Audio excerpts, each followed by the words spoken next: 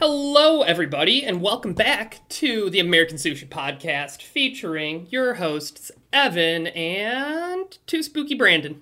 Hey. And today, we are joined with a very special guest, a guest that I personally am really excited to have on here, someone I've been following for a while. We will get into that shortly, but we have the Noble Absinthe, also known as Wyatt, here with us. How's everyone doing today? I'm good. Thanks for coming on with us. It's a pleasure. That's it. Yeah, likewise. So, I guess I'll start, okay? Ooh. So the reason I found you was back in the day, you released a video about the Spoonie one from Channel Awesome. And I remember, oh boy. and I remember that video popped off. And I found it because I was looking into like Darkside Phil and some of his shenanigans, and that one got recommended to me. And I watched it and I was like, oh, this guy seems really cool, and I like this video. And I like some of the other videos I watched, and so you might be in the minority on that one. And so I've been a sub ever since, and watched all of your Samurai Jack videos and your more recent game reviews. Yeah, that means a lot. That actually that touched me a little bit right there. Well, yeah, no, it's no problem. So since I stole your intro, how about you introduce yourself? Can you give me sort of a rundown of your experience on YouTube and on social media and such? I've been watching YouTube and making stupid videos that I've been deleting or uploading and whatnot since like the beginning of the website. Ooh. I used to make stupid like reviews of like Smash Bros, but those are gone. But you know, I think that was like 2017. I made the Spoonie video, and I was just like kind of bored one day and just sort of looked him up because every now and again he kind of comes back up. Mm-hmm. You know, there's like Spoonie binges or Channel Awesome, because he was like one of the only ones that was really talented on that website. Yeah. People like Doug Walker and whatnot, but the thing is, he's got a neat gimmick, but his voice is goat screaming, and it's not really that entertaining after a while. And I can't really think of anyone else besides maybe the Cinema Snob that's tolerable. Yeah, I mean, yeah. Angry Joe had his own issues come up lately. I watched a little bit of Joe. I find him to be a fun idiot, if anything else. But I found like Spoonie's was like a real character, and then you kind of found that his character was actually him.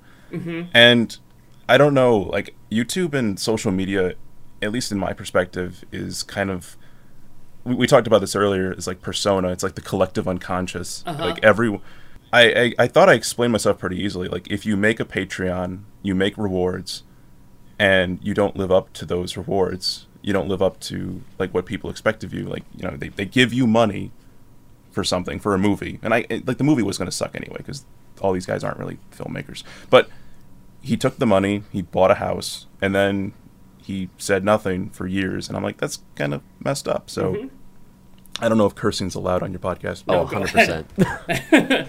Fire off. Oh, but yeah, it's a little fucking scummy. So I just made that video, and I didn't really advertise it at all, like whatsoever. And before that, I was making a couple Naruto videos, just kind of talking about some of my characters I like, because I kind of have this anti-main character syndrome. I don't really like many of the main characters unless they're really unique or deep. So I made a video on Suigetsu or Neji or whatever. Oh, that's awesome. And then I made the Spoonie video, and then I'm like, crap, it got 1,000 views in like a week, and then it just kept growing, and then I got people telling me a bunch of stuff like, you don't understand mental illness, or you don't get it, you know, he makes money through Twitter, he doesn't have to answer to you, and I'm like, I didn't say it to answer to me, and then I still get those comments, and I'm called a entitled fanboy or whatever, and Interesting. it's like, it was like an everyday thing, and at that point, I responded back to. I was like, just shut the fuck up. But like, no. After a while, it's like there's no point, because I made my stance, and I even made a follow-up video saying, you know, he looks like he's coming back, and then he doesn't, and I'm like, okay, whatever, it's over. Yep. Yeah, and can you describe a little bit of like your journey from then to what videos you're making now? From that, I just wanted to make videos that I enjoyed, so I made the Samurai Jack thing because season 5 was coming out, and I actually wanted an excuse to like watch it all over again. And I like to make anything I'm doing seem a little bit productive, hence the reason why I make game reviews of games I'm playing, because my birthday was recently. I'm 26. If I can make my hobby of playing video games and collecting them or watching stupid stuff online productive, then it's fun. So season 5 was coming out, so I did a whole episodic review of Samurai Jack, and it is one of my favorite series. It's one of those cartoons back in the heyday of Cartoon Network. There's still good shows nowadays, like Regular Show, but Samurai Jack was just like that with Courage the Cowardly Dog, and I guess you can lump in Dexter's Lab too. But I liked all that generation of nostalgia, so I went with it. It seemed like it made sense, and also I like Japanese culture, and Samurai Jack has a lot of it. And then afterwards, I kind of contacted Extra Mana because he was doing some Channel Awesome stuff, because I figured, my Spoonie thing made a lot of stuff, so maybe I can do something with that. And I did my Channel Awesome stuff. I guess it depends on the contributor, because with Cinema Snob I got 3,000 views, but with Angry Joe I got 5,000. And again, these are peanuts. I don't make a lot of views off this, but for the most part I like to do videos on, I like to either do big projects like series stuff, or I like to make isolated stuff. So I did a video on Kenny versus Spenny as TV tropes, and one on Sawamura Ryuhei from Hajime no Ippo. It's a boxing anime. And I like to analyze and break stuff down. And if my viral video on the Handler is any indication, YouTube is just one messed up algorithm that doesn't make any sense. So if I get any views, it's just that. It's random. See, I know at the beginning here, Evan introduced how, like, he found your channel. But as far as, like, I found it, it's actually, like, a really funny story, right? So, only, like, probably 2 or 3 days before Evan texted me saying, hey, we should have this guy on the podcast, I was like, wait, why does that name sound so familiar? And it's because literally just a few days before that, I was editing a video about Devil Fruit Reincarnation, right, in One Piece. And there was one part where I had to talk about Big Mom, spoiler alert here, consuming the person who had the fruit previously. So I was looking up clips for it because, like, it's such a very short part of the video. I was like, I don't really want to, rip an episode or try to illegally download it. So I was looking for clips on the good old YouTube, and I came across your video talking about how the anime kind of, like, butchered that whole sequence. And I was like, oh, well, I should check this out. Like, what's going on here? And I was like, oh, man, I liked this. And then, 2 days later, right after I discovered your channel, Evan's like, hey, I really like this guy. We should have him on the podcast. I was like, whoa, that's, like, such a weird coincidence out of nowhere. But I guess, for having, watched some of your videos now and just taking a look at your channel as a whole, it's pretty clear that you've taken, like, a lot of different creative routes over time. So I looked and saw that, your channel's been around since about, like, 2011, right? Have you had any channels before that, or is this the only one you've been making content on? I used to go by the name, like, Mondoggy on my... it was just a broken name of Moondoggy from Eureka 7. But yeah, just 2006 I made the account and just uploaded dumb videos. But it wasn't until, like, 2017 where I wanted to actually make stuff. So, like, serious. So I feel like with, obviously over time, we evolve, like, as creators, what we enjoy, all that stuff. So would you say, like, a lot of times the content that you're making, like, in different time periods is more a reflection of, like, what's inspiring you the most during those times? Or is it just, like, the kind of content that you would maybe want to see if you were a viewer type of thing? Or how do you decide, like, what type of content you're making throughout all these different time periods across your channel? Definitely on impulse more than anything else.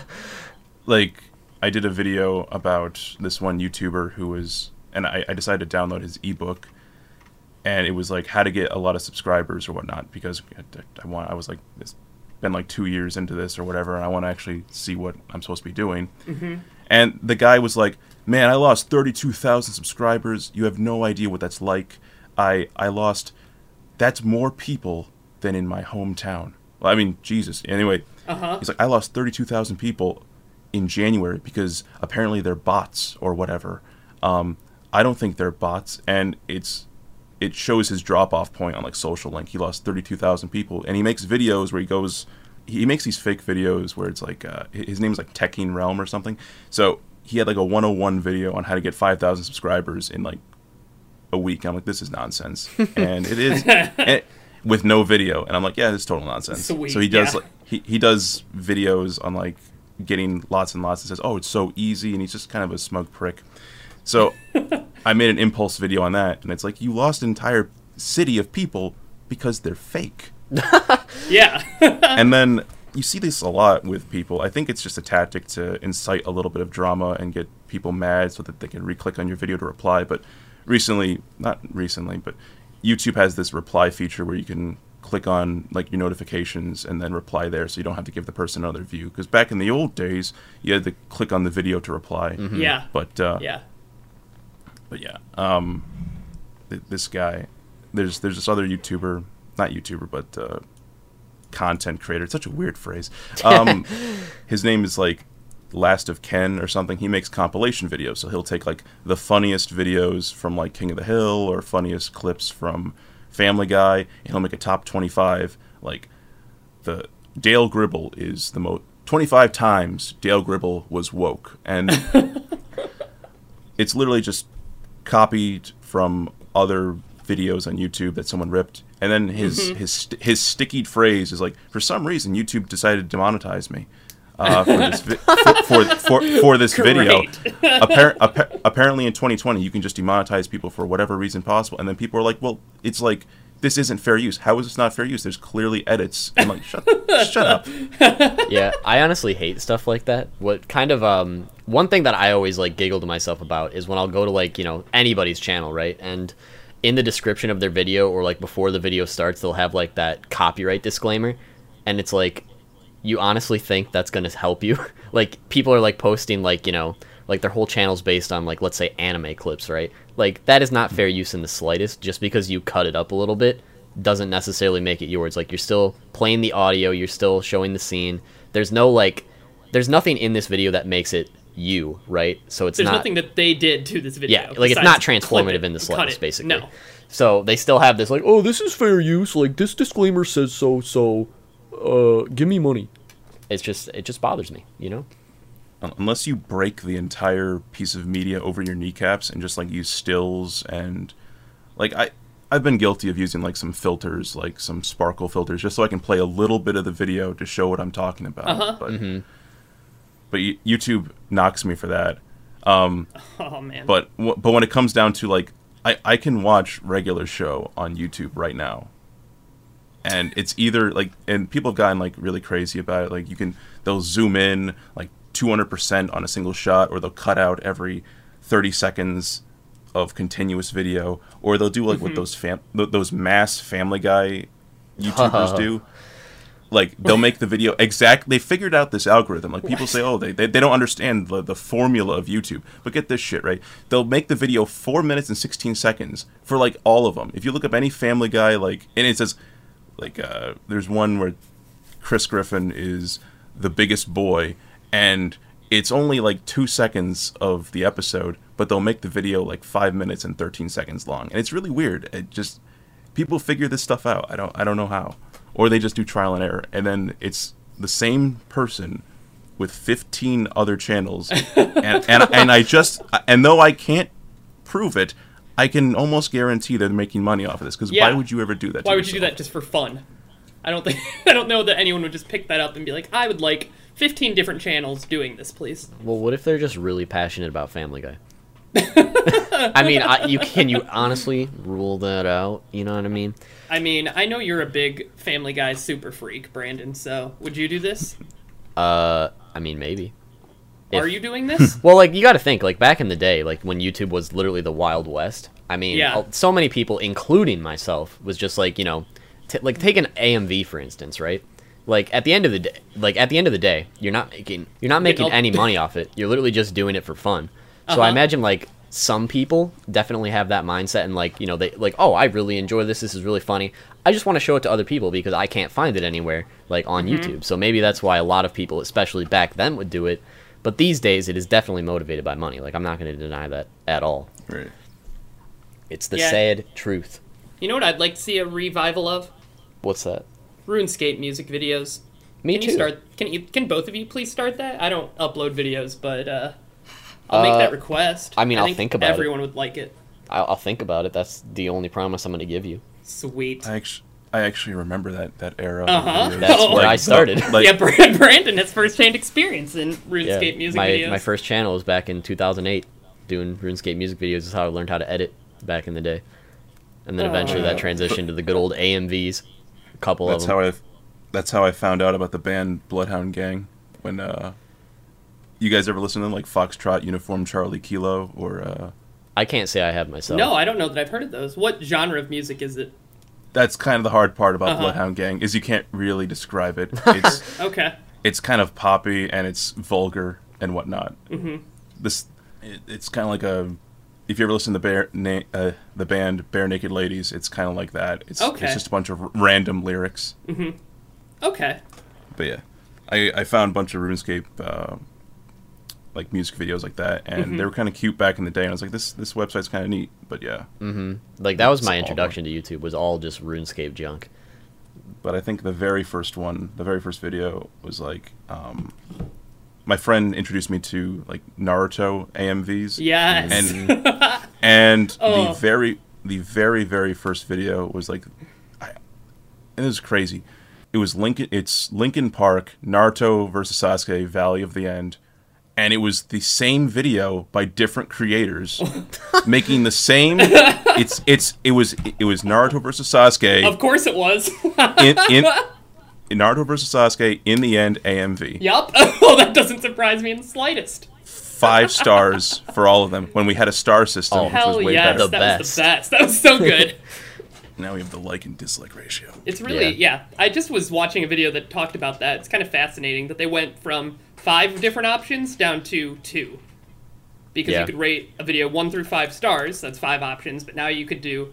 They eliminated essentially the 2, 3, and 4, and now you either 1-star or 5-star video. Yeah, and on top of that too, they've also considered getting rid of dislikes a couple times. So it would just be like only oh, did you like this? Click. If not, well, I mean, I guess you can slander them in the comments or something, but other than that, you're kind of out of luck. Oh, that's a mundane Matt response. Oh, you've got some good references today, Wyatt. Mundane Matt. I haven't heard that in a while. I don't know who that is. He's the Boulder guy. Okay. So I heard you touch on. I heard you touch on earlier, Wyatt, that you have an anti-main character syndrome. So I'm really interested in that. So Suigetsu is one of my favorite Naruto characters. So hearing you talk about him was top notch. But like, are there any other anime where the main character specifically bothers you? Because I sense, because you use that example, Naruto isn't your favorite of that series. Yeah, I don't like to be a contrarian when it comes down to things. I just like what I like. Sure.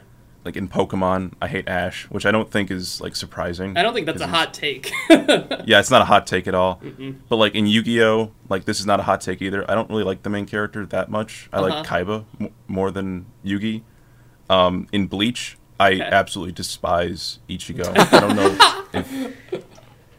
Ooh, that might. No, because he's literally everything. But like, I get he's a cool guy. He's a cool guy, but there's just he's a proxy character. So essentially, he's kind of meant to be sort of neutral, which is fine. He's kind of like Yu Narukami, or I guess I don't know which one came first. And I like Yu as a main character. Yeah.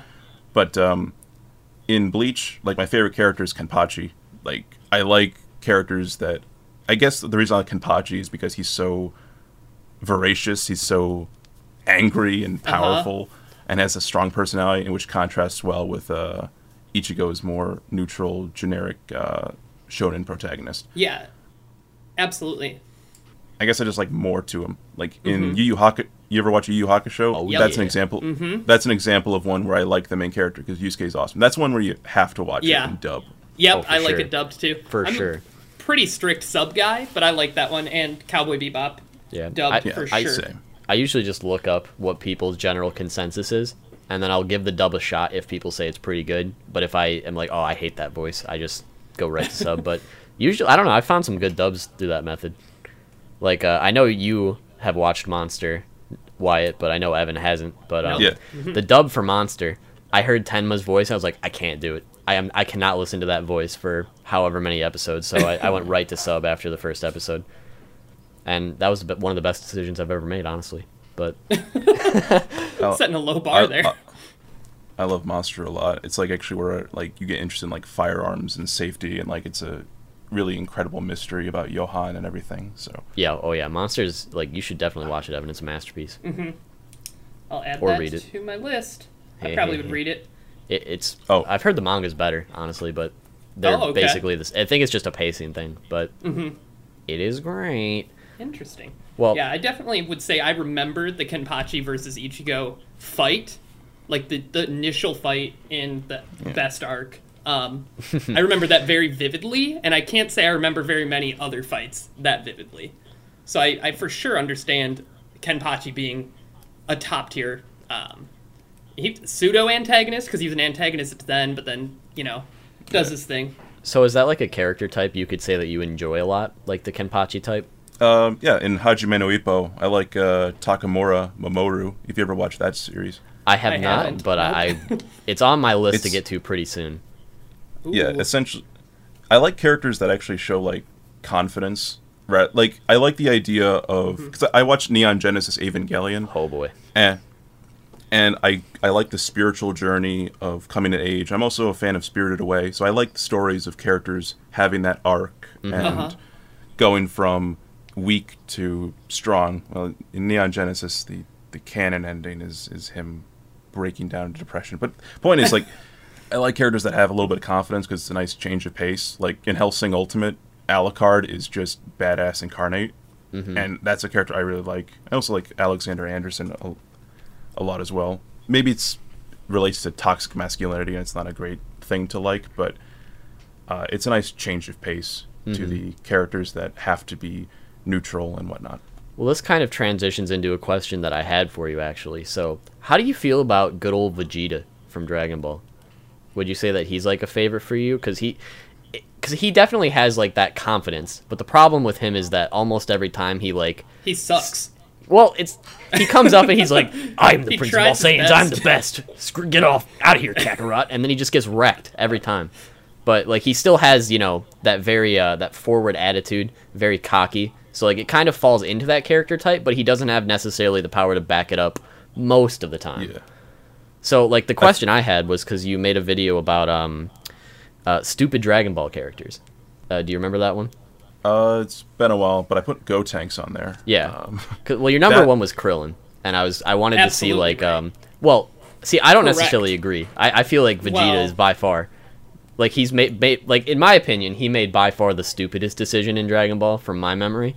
But I just wanted to see if you still thought that way for one. But I guess your opinion of Vegeta overall, since we're on the topic of those toxic masculinity characters. I guess when it comes to toxic masculinity, like, regardless of how I want to look at it, like, the ends justify the means a lot when it comes down to writing. So, if a character is... writers go back and forth on this, but, yeah, Vegeta... I want to say I objectively like him more than Goku, but I don't think he'd be one of my favorites, though. There's... Goku, personally, I've had a love-hate relationship with this character. I like that he's... On paper, he's good, but I've gotten into arguments with people online, and this is why I don't like the Dragon Ball they're the community. worst. First of all, the whole Goku versus Superman thing, I stay away from that with like it's cool. I stay away from that as much as possible. I've always liked Vegeta more than Goku, but I don't know, maybe he'd be in the top 10. My favorite character is probably Trunks, and I don't think that's Yeah, he's surprising. Yep. Maybe not Dragon Ball Super Trunks, but like definitely like history of Trunks and the See, entire I just Cell couldn't Saga. do Dragon Ball Super. I got 30 episodes in, and I was like, this sucks. So I just stopped. But But I like the progression, like visually speaking, of Vegeta shedding off his Saiyan armor and then taking up just slowly losing each piece of that and becoming more and more human. He does a heel face turn in the Buu Saga, Oh, yeah. which is, again, gives me credence to say, if Goku's like, I'm gonna stay dead, I'm gonna leave my pregnant wife behind, and even though I have literal fucking God as a cell phone, I'm going to be like, you know what, I'm never going to call her because, the dead are meant to stay dead. But at the first opportunity I can come back, I'm going to come back. And, you see that character development that just came with Vegeta? He shed his Saiyan armor, he's actually spending time with his son, taking him to fucking amusement parks. Let me just break all that. Because now that I'm back, Vegeta has a reason to go evil, and therefore Vegeta then has a reason to go through a redemption arc where he fucking kills himself. Yep. Like, and it's all a domino effect. the reason I just despise Vegeta so much, which is something that you did touch on in your video, but it's just the whole thing during the Cell Saga, when like he's just beating the absolute lard out of second form Cell over here, and then Cell's like, hey, you know, I can get stronger, and Vegeta just lets him do it. Like, and then he just gets his ass handed to him, bro. Like, I was so mad when I read that. Because, like, I didn't watch Dragon Ball. I other than, like, a couple fights, I read the whole thing. Yeah. So, man, I was pissed. Like, I was on the fence about Vegeta the whole time, but that solidified my dislike of him right there. And I do like, you know, kind of the path they were taking with him in the Buu Saga, and then kind of, like, what they were doing in Super as well. But, man, it's hard for me to look past that, I have to say. That's why he's, like, my number one for, you know, the stupid ball, as you called it. But... yeah. Or we can move on from that. It's just something I wanted to bring up. No, that's fine. Yeah, so I guess we definitely will probably pivot back to anime, but with regards to games, you've been doing a lot of, I guess this is with anime, of Berserk games recently. Reviews and sort of, you uploaded the movie, like the cutscenes of the one. How in the world did you find these? And how did you, like, did you emulate them or purchase them, or, and like... which one would you say is the best Berserk game? I still have to play Band of the Hawk on the PS4, but that's just a Dynasty Warriors clone. But, yeah, they were always kind of, like, in my library. So, like, you look up Berserk video game, and they're the ones that kind of pop up, and one's, like, a Japanese exclusive. I'm like, oh, crap. But there's English translation, so I had to emulate the PS2 one. I use a software called Launchbox, which is, like, is a front-end program that houses all emulators. Oh, okay. I've been meaning to get my hands on a copy of the Berserk Dreamcast one. I would definitely say the PS2 one is the best one, and to emulate it, I use PC SX2. Yep. And there's a entire forum dedicated to fixing these problems. Okay. So I go on there, and cutscenes won't play. Your HUD won't show. So I went through quite a time to get this game to work. And as I was playing it, I was like, this was really great in the beginning. And so I do describe early on in the video that it teaches you pretty straightforward how to use the controls, and it's kind of like an early version of Sekiro, if you really want to get into it, because it has a parry system, a counter, and it's really awesome. But then it sort of drags on, and actually before I was playing it, I messaged this other YouTuber about it, because he also covered a lot of Berserk games, and you know, we kind of came up to the same conclusion about it. Is there's a lot of good in here, and then ultimately it just needed more polish and didn't really deliver on that. And then when you get to the Band of the Hawk on PS4, it's just, if you play one Dynasty Warrior game, you play them all. And I remember watching your review of the PS2 one, and I'm not sure the specific wording, but I know you mentioned Dark Souls in it, and it just kind of clicked in me, like, why there needs to be a Berserk Dark Souls like esque game. I feel like that game style is perfect for the themes and the philosophies within Berserk. Yeah, if they can just make like a mod or something with it, that'd be great. But most of Dark Souls is a reference. Yep. I think the entire Dark Souls franchise is just a love letter to Berserk. I could for sure see that. There's comparisons to like Griffith's armor. There's obviously the ultra great swords that never existed in history are all references to like Guts. Yeah, there's like, I think there's helmets of like Femto in Dark Souls, but I don't remember. It's been like 2 years since I played the trilogy. Yeah, I think it just the despair, like that's sort of the main theme of Dark Souls. Like you go and you die and you make more progress and you die and all of that. And I think I said this a long time ago. An entire and someone got mad at me on my review. An entire like video game company, FromSoft, was able to be born, create several games before Dark Souls, create the Dark Souls franchise, create Bloodborne, and then create Sekiro, and like begin an entire franchise of Dark Souls and then finish it, and we're still not fucking done with Berserk. Well, like think about that. It's an entire video game company was able to make a franchise, become a pop culture phenomenon, and then finish its story. and then Berserk is still like, I just make it a novel. Yeah. Just finish it. Did you hear about the light novel about the what's his name, Grunbeld, I think? I've seen the cover for it. I haven't read it myself, and I'm like, that's exactly what I would want happen. Just make it a novel. Unfortunately, I have heard that light novel is pretty bad, to be honest. Oh, good. But yeah, hiatuses are really upsetting. I mean, I guess Yep. the one hindsight is that we have gotten a Berserk chapter this year, and we're going to get another one this month, which is really nice, you know?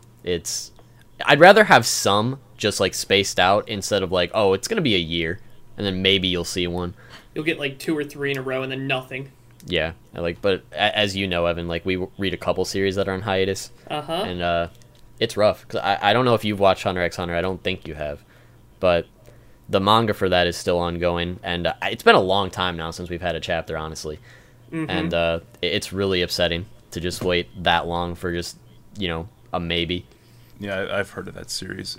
Was that one It's that has like that has a Yu Yu Hakusho? Yeah, vibe? it's by the same author. Same Made by mangaka. honestly, Oh, I'd okay. say it's better by far. I like it better than Yu Yu. But Yu Yu Yu's Yu is still completed. like great. Basically, all the things that he was going for in Yu Yu are just kind of like improved upon. They're in taken the- to 11. Yeah, I'd recommend it, but Absolutely. no spoils though. No spoils. No. And the anime is really good too. That's what I watched, and then I was so like invested I wanted to read the rest of it.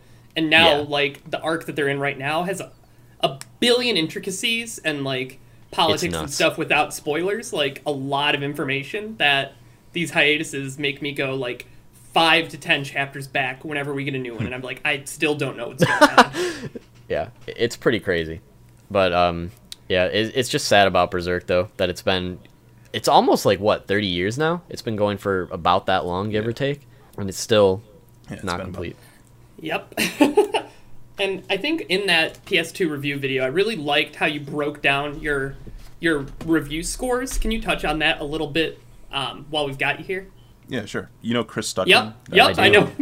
Yeah. Big fan. I like him a lot. So like he referenced Roger Ebert, and I like that a lot. Like give every film its day in court, and essentially like that just means to kind of go in with a level head, and it's impossible to go in with like no bias at all. Like if I'm going to watch a horror movie or play a horror game, I'm expecting at least a scare or something. But for the most part, like the way like Game Informer or IGN or whatever, like these companies are paid off to give big scores to games that don't matter. But I like to start off at a 5 and just say, and it kind of like reflects my general mood. So like a 5 is like, that was kind of a bland experience.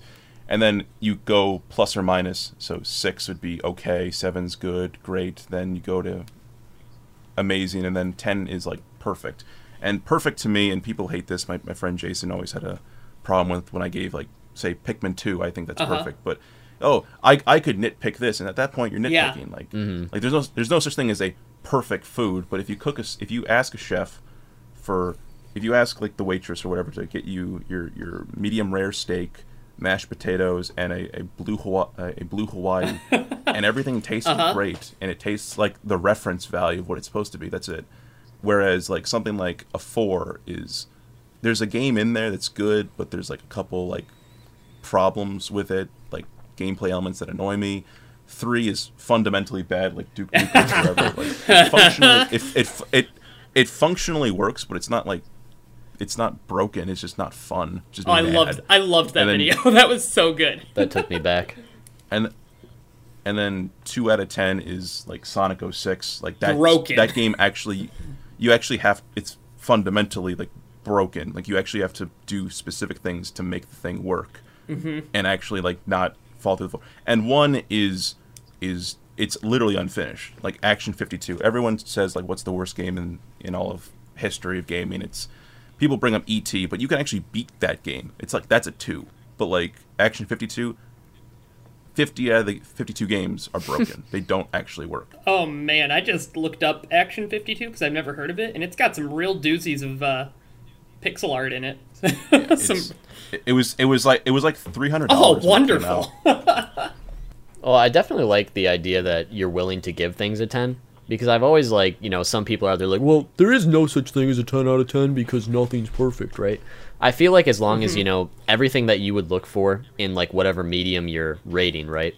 as long as it hits all those boxes that you would want it to, I feel like, as long as it, and like it goes above and beyond too, obviously. Yeah. I feel like as long as it hits those criteria, I feel like a 10 out of 10 can definitely be warranted. Like, obviously, a 10 for you is not going to be a 10 for everybody, but the fact that it can even reach that for you as an individual is still something I feel a lot of reviewers should be willing to do. But like, I've definitely come across reviewers who are like, well, I'm just never going to give a 10 out of 10. Like, the farthest I'll go is a 9 because it's near perfect, but perfect doesn't exist. So, can you tell us some of your 10 out of 10 games? Sure. So, like, a lot of, like, the classic games, the ideal 10 out of 10 I always bring back is, like, Pikmin 2. It expands on the original idea of the game.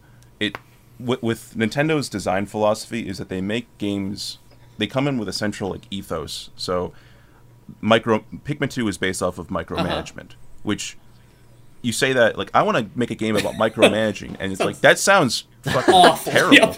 But, like, we have games like StarCraft, so that's micromanaging. Like, so I wanted to make it fun, I wanted to make it cute, and I wanted to make I wanted to make it, like, puzzle-based and whatnot. And I want to have people figure out how to organize their time and make it challenging and give that long-lasting appeal. So, like, even nowadays, if you play Pikmin 2, because it has cartoony graphics that stand the test of time, and then it has very beautiful visuals, even though those might be dated a little bit now, it's just an amazing experience, and there's nothing I can really nitpick about it. It's just really fun. Micromanagement is fun. Beating the clock. But yeah, another 10 out of 10. Let's see, Monster Hunter. Most, like, generation, it's called Double X in Japan, but Monster Hunter Generations for the Switch and Monster Hunter World. Even though I hate the handler a lot, I try to divorce myself of the idea that story elements can drag it down, unless the game is truly, like, 100% tied to it. So, like, the handler is a small part of a game that's really has its roots tied in, like, an MMORPG. So you grind for materials so that you can make armor, so you can grind to get more materials. But the thing is, you look at Monster Hunter, and nothing besides maybe Dark Souls can really compete with it. It has such intelligent AI. It has this breathing world, and it's been around since the PS2 era, so they keep adding to it and making it, like, better and better and better. And then some of the other, like, some classic, like, Banjo-Kazooie and Tooie are, like, the best platformers I've ever played. Have you ever played them? No, I haven't. I've watched them be played, though, and I've had fun just watching them. So, I mean, I'm not a big platformer. I like JRPGs a lot, and then, like, action RPGs. Like, I've played Monster Hunter World, played all the Dark Souls games. Stuff like that is what I sort of latch onto. That's just what I had growing up, essentially, is where that's drawn me. But, like, stuff like the Persona series, like, I can't, like, that's very tied to story. So I think the way they cover sexual identity issues, how they cover, like, the murder case, Persona 4 is really, like, Persona 4 is top tier. I would say that's 10 out of 10. Yeah. But the thing is, like, you compare that gameplay to something like Mario 64 or something, and it doesn't work because they're different genres, obviously. So I have to go with how I feel about it. So one of the other recent games I played, and I had a really hard time giving it, I gave it a 9 because I just couldn't help myself. It was Valkyria Chronicles 4. Okay. And it's got something called the Blitz system, which is where you control character. You have it's a turn-based real-time strategy game. It doesn't make any sense when you say it that way, but you like phase 1, you start in a top-down perspective. You click your unit, so it can be like a person who uses a mortar. It takes place during, like, a fictional, like, World War II. So you got, like, snipers, stormtroopers, guys with machine guns. You've got scouts, and you select the unit that you want to go into on the map selection screen. You click, like, the scout, and then you zoom in to the battlefield, and you get to control the scout in real time. So it's a third person. But the story is so integral to everything in the game, and I just felt like the story had such a strong start, and then it just got really, really stupid at the end. And it was such a pivotal thing about the game. So I don't want to make, like, a weighted grading scale, because there's this one guy on YouTube, Folding Ideas, who came up with the idea of, like, you know, I went to see Detective Pikachu in the movie theater. So I have a 5-point grading scale of how much I like the movie. So these are the criteria for my analysis. How many jokes are in the movie? What? How much Ryan Reynolds made me laugh? What? Oh, cool. The CGI and the soundtrack and the soundtrack. Since story is subjective, I will not put that in. And then he gave everything a 5 out of 5. And then that means Detective Pikachu is the best movie ever created. And it's like, well. no. So that's where the subjectiveness has to come into it. You can't mathematically break down art, and it's just kind of a fruitless effort. So Valkyria Chronicles, there's this, without spoiling too much, because it really is a fun game. There's this character who's like, he's a good guy. He's a sniper on your side, and then he swaps over to the. He basically becomes a Nazi because he wants to save abducted 10-year-old girls, because 10-year-old girls are used as power sources for nuclear bombs. And once I got that twist in that game, I'm like, this has gone stupid. Yeah. Like, you guys were awesome. The first half of the game is actually like believable World War II mixed in with anime nonsense, and I liked it. And then we get to, there's this pink-haired, because they have to be pink-haired because they're special. Pink-haired 10-year-old girl who goes into a ship, and then she's literally a nuclear generator. I'm like, what happened? No, stop it. And I'm like, I can't divorce that out of my head. The story takes too much precedence in the game. So if the game was just World War II anime, it'd be a 10. But then you brought in a lot of weird shit that didn't make any sense, and I have to knock it down a point. Some people can, that's why I said on my other review, teetering on a 5 for Bomberman X-Zero, because a lot of people hate that game. That's like one of the original like video games reviewed on like YouTube by Armake21. He literally took the game out and pissed on it. So he gave that a 0. And I played it and like, this game just, it's Bomberman. It's okay, but I have one life and it sucks. So if it's okay or it's neutral, it's 5, and then one annoying thing that was pretty pertinent knocked it down to a 4. So I like to think I'm level-headed on things. Yeah, I just followed a Twitter account that says things rated lower than Fortnite on IGN or something like that, because IGN reviewed Fortnite as a 9.6, and it's got like Ocarina of Time and stuff like that, like known classics ranked lower than 9.6. So it just, when you were talking earlier on about like review companies and stuff like that, it just reminded me of that. But I think there is for sure a difficult line between subjective opinion and objective facts about the game, and I really like the way you described it. Yeah, I like to keep it as like it's supposed to be case by case. And for like Fortnite, I've played that back when it was in alpha. I played it when it wasn't like Battle Royale. It was just a zombie simulator. And I have that game twice over. My friend gifted it to me, and then I had the other one on PC. Excuse me. And I played it, and I was like, this is fine. It's tower defense, and it's good. And then apparently PUBG became a big thing, and then my friend's like, don't ever play Fortnite again. And it's like, why? They sold out. They're now a Battle Royale game. I don't even know what that is. And then Fortnite became the mainstream game that everyone plays, and it's just... I saw one video by Keemstar about this one player. Within like 2 seconds, he's able to build an intricate fucking tower that he can stand on and snipe people. I'm like, that's insane. That's where the game died, honestly. I'm not... Because like the players can DI so well, and it's like I'm never playing this. I just don't have the fingers for it. I don't know. It was fun for a long time, honestly. I think the one thing that Fortnite had, like, on top of other battle royales, was that you could just goof around the whole game, and like you could still do really well. Honestly, like there was a lot of times where we would just do really stupid stuff with like a bunch of our good old pals, and they were great times, honestly. Whereas something like, you know, take Apex Legends, you can't really goof around. It's all just a bunch of people sweating on each other the whole game. Like, if you get shot, like, you're gonna die. Whereas in Fortnite, you know, you can dance around. Maybe they'll be like, all right, you know what, we're gonna let you live. You know, you could just hide in bushes the whole game. Like, yep, hey. You could just run up on and T-pose on people. Like, there's a lot of goofy stuff you could do. But it's definitely died when it came to, you know, what's the word? The players got way too good versus the average player. the power creep. I don't know if that's right, but that's what happened with Fortnite. Yeah. I hate Power to say. creep Fortnite, cool. Yeah, the power creep. That generally happens with like games that have a good amount of time to sit. So like back when Smash came out for like the Wii U or whatever, or like even on the Switch, there's always an influx of like new players that are really like, you know, this is their first experience Yeah. in Smash Bros, right? And then eventually they get tired of it and they go into the next game, and then you have all the veterans who are like, well, I'm going to cave your head in. Especially if you go online. So that's With the Switch's online system, oh boy, have a lot of fun there. I'm still trying to learn how to play Joker, Of but course. I go back and just. But I go back to play Ike because that's what I'm best at. I love King DDD. Do you?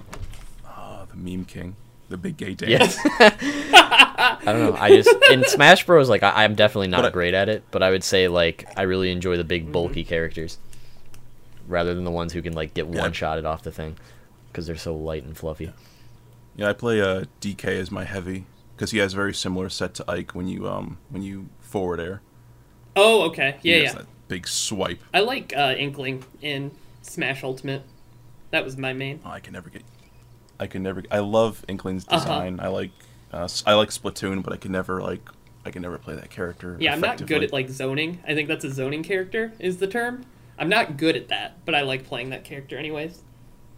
The only fighting game I've ever been all right at was Mortal Kombat 9. Bet. Yeah, we got really sweaty at that game. We were rough. Yeah. Yep. I mean, you can claim sweat. I only had one character. You had 87. I was definitely like, if you look down below my feet, there would be a puddle of sweat when it came to Mortal Kombat 9. I played that every day for a very this is long like time. Our very recent post high school game, and Brandon played it like every day in high school. Like, Yeah. It was wrote bad. down combos and shit. It was bad. Like I would go into King of the Hill lobbies and just sit there and like dunk on everybody until you meet the actual pro player, and then you're like, frick, man, I didn't even get a hit in. I have this close knit of friends that we play Smash Bros all the time, and we'd always like figure out how each of us thought. So like someone would drop down and try to do a counter to safely make it back to the stage or something, which I guess is bad practice or whatever. Doesn't really matter. But we all thought we were actually really good, and then I knew because I went to a couple Smash tourneys when I was younger. I brought him to see my friend Joe, and if you're ever in like upstate New York, there's a place called Pastime Legends, and he owns the store. Cool. Okay. He will wreck you. So I brought my friend there as a humbling experience. Yes, that's awesome. And I was like, he's like, I'm done. That was too much. He did things to me I don't even know how to You put him into describe. retirement. Honestly, that description just takes me back to going to Yu-Gi-Oh tournaments as like a 11-year-old when everyone else there knows how to play the game, and you have like you think you know how to play the game.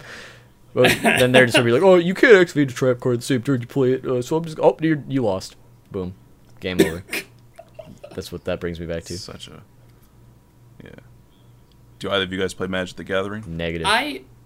Or- I've attempted to I- learn, but I've had that experience when I went to I don't know if Yu-Gi-Oh has the same thing, but we have this thing called Draft, which is where you get a bunch of booster packs. You pay a certain amount of money in, so you pay like 20, $30 or something, and they give you a big potluck of cards. So you pull like one card, you move the whole pack down, and you get to pull whatever you want out of it, and you try to make a deck out of that card. oh, cool. Okay. That's really interesting. jumbled Yeah, mess okay. of nonsense. And then people already researched what's in the most modern pack, and it's like, well, so if they're like, I know what I'm going to be building, and so you're like, oh, this card looks really cool, and this one's cool, and you're like, and it's like, oh, I've got a bunch of stuff that don't work Yeah, I together, like this card art, but but, and some people are like, well, I'm only here to plus, so people like sell cards and stuff, so like, I don't even care about winning, I just want to pull the good stuff because it's a potluck, everyone gets to pull the card. So you have a bunch of different that's personality types. interesting, You yeah. got so you have the ultra competitive, then you've got the merchant type person, and then you have the kids and adults that are like, well, I think I made the right choice, but I think I'm doing it. Oh man, yeah, it's hard because I feel like those types of things. I mean, like COVID aside, those types of things are very niche and hard to find, at least where we're at. I mean, I'm sure New York has it's a plenty of people doing various things. But like I think as a whole, even like if you were to look for an online community, things are a little bit more hard to break into. So I feel like if I were to try to go and join one of those, it'd be harder for me to find people than it would have been like the GameFAQs era or something like that, where it's forum based as opposed to like YouTube and Twitch are the main things now, and you can go on Reddit, but you'll get deleted and all this and that. Why are you getting deleted? I yell at kids. Oh. Yeah, that's my Reddit account. Well, that's good to know. Thanks. But I think just overall, as a whole, the online sphere has gotten to be less social. I don't know if you guys have an opinion on this, but like, I mean, my goal in video games online is to talk to people, and usually they just end up getting mad, but that's still talking to them. And I think there are certain games that's lost on. Yeah, I think it definitely depends on the game, because there's definitely plenty of games where you could just talk to a random person, and then you could just have like, I don't know, like one thing in common. And then you just like party up and just chat about it for like 2 hours on end.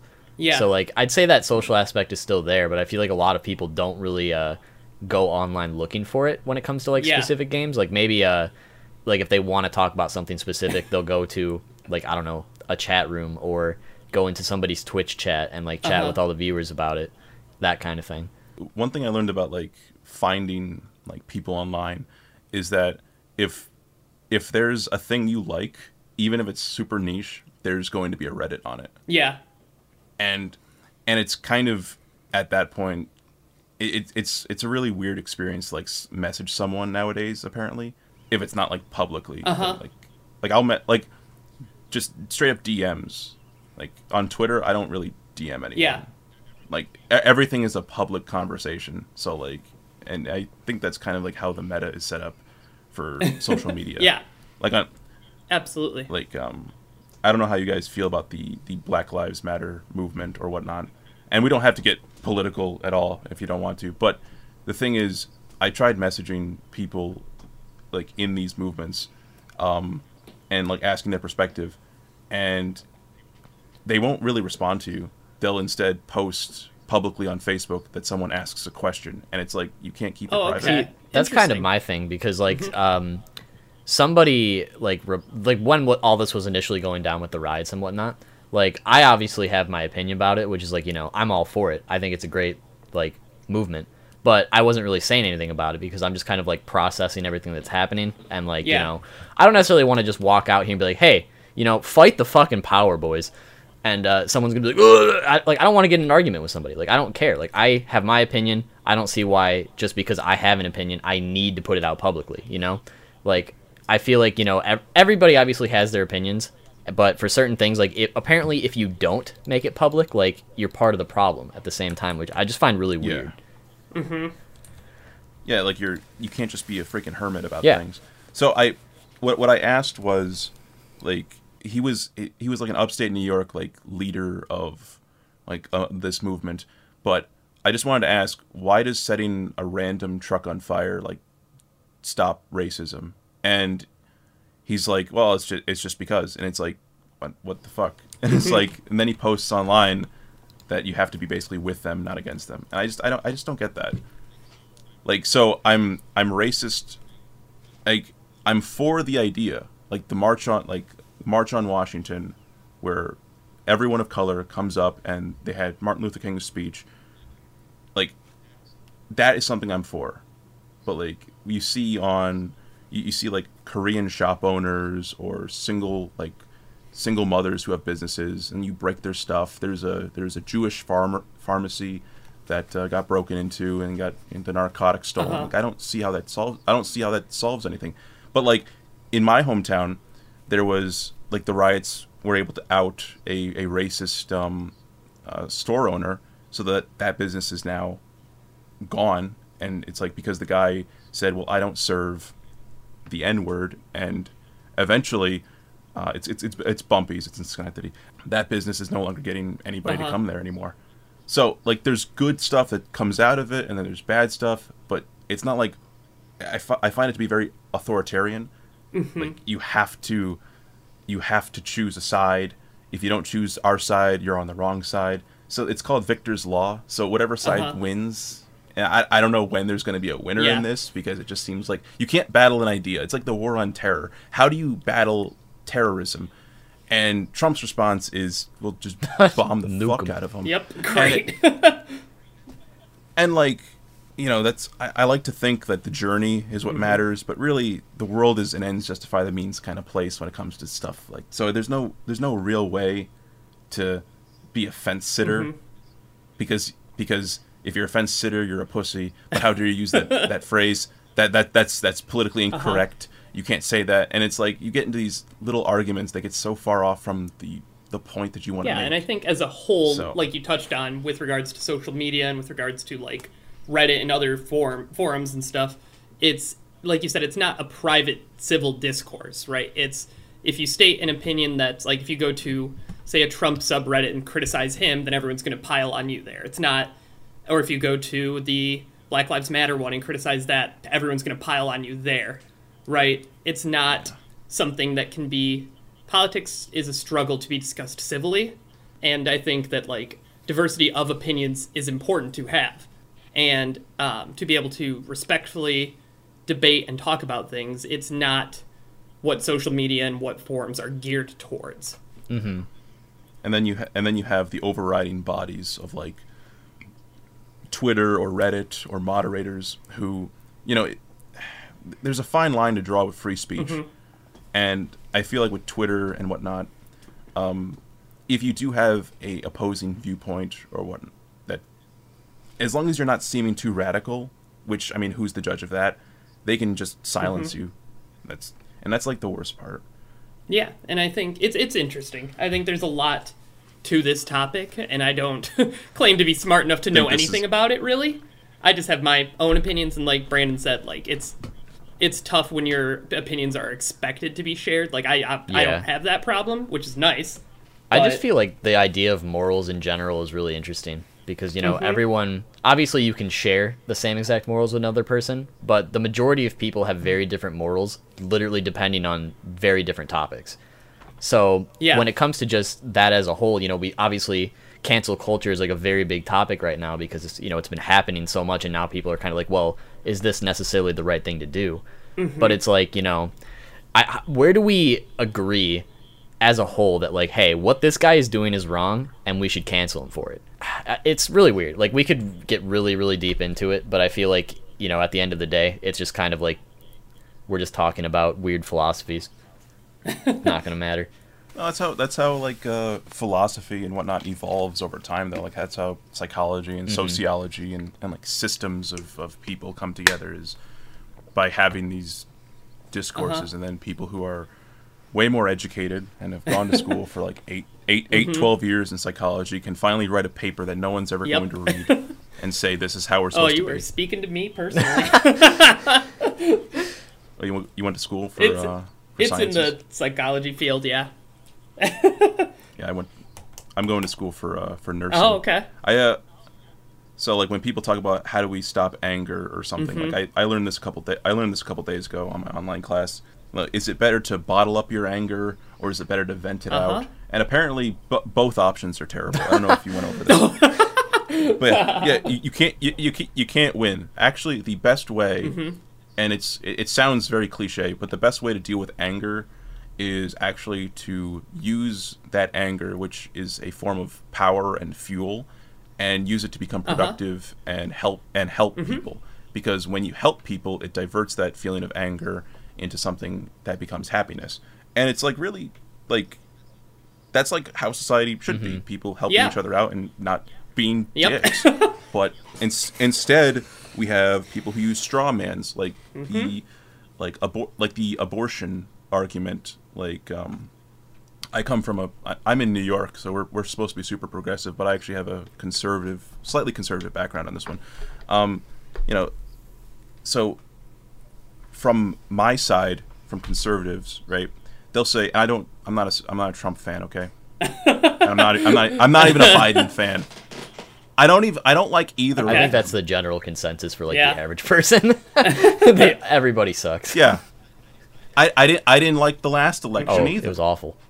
No, nothing. It was literally Mr. Garrison versus Hillary Clinton. So,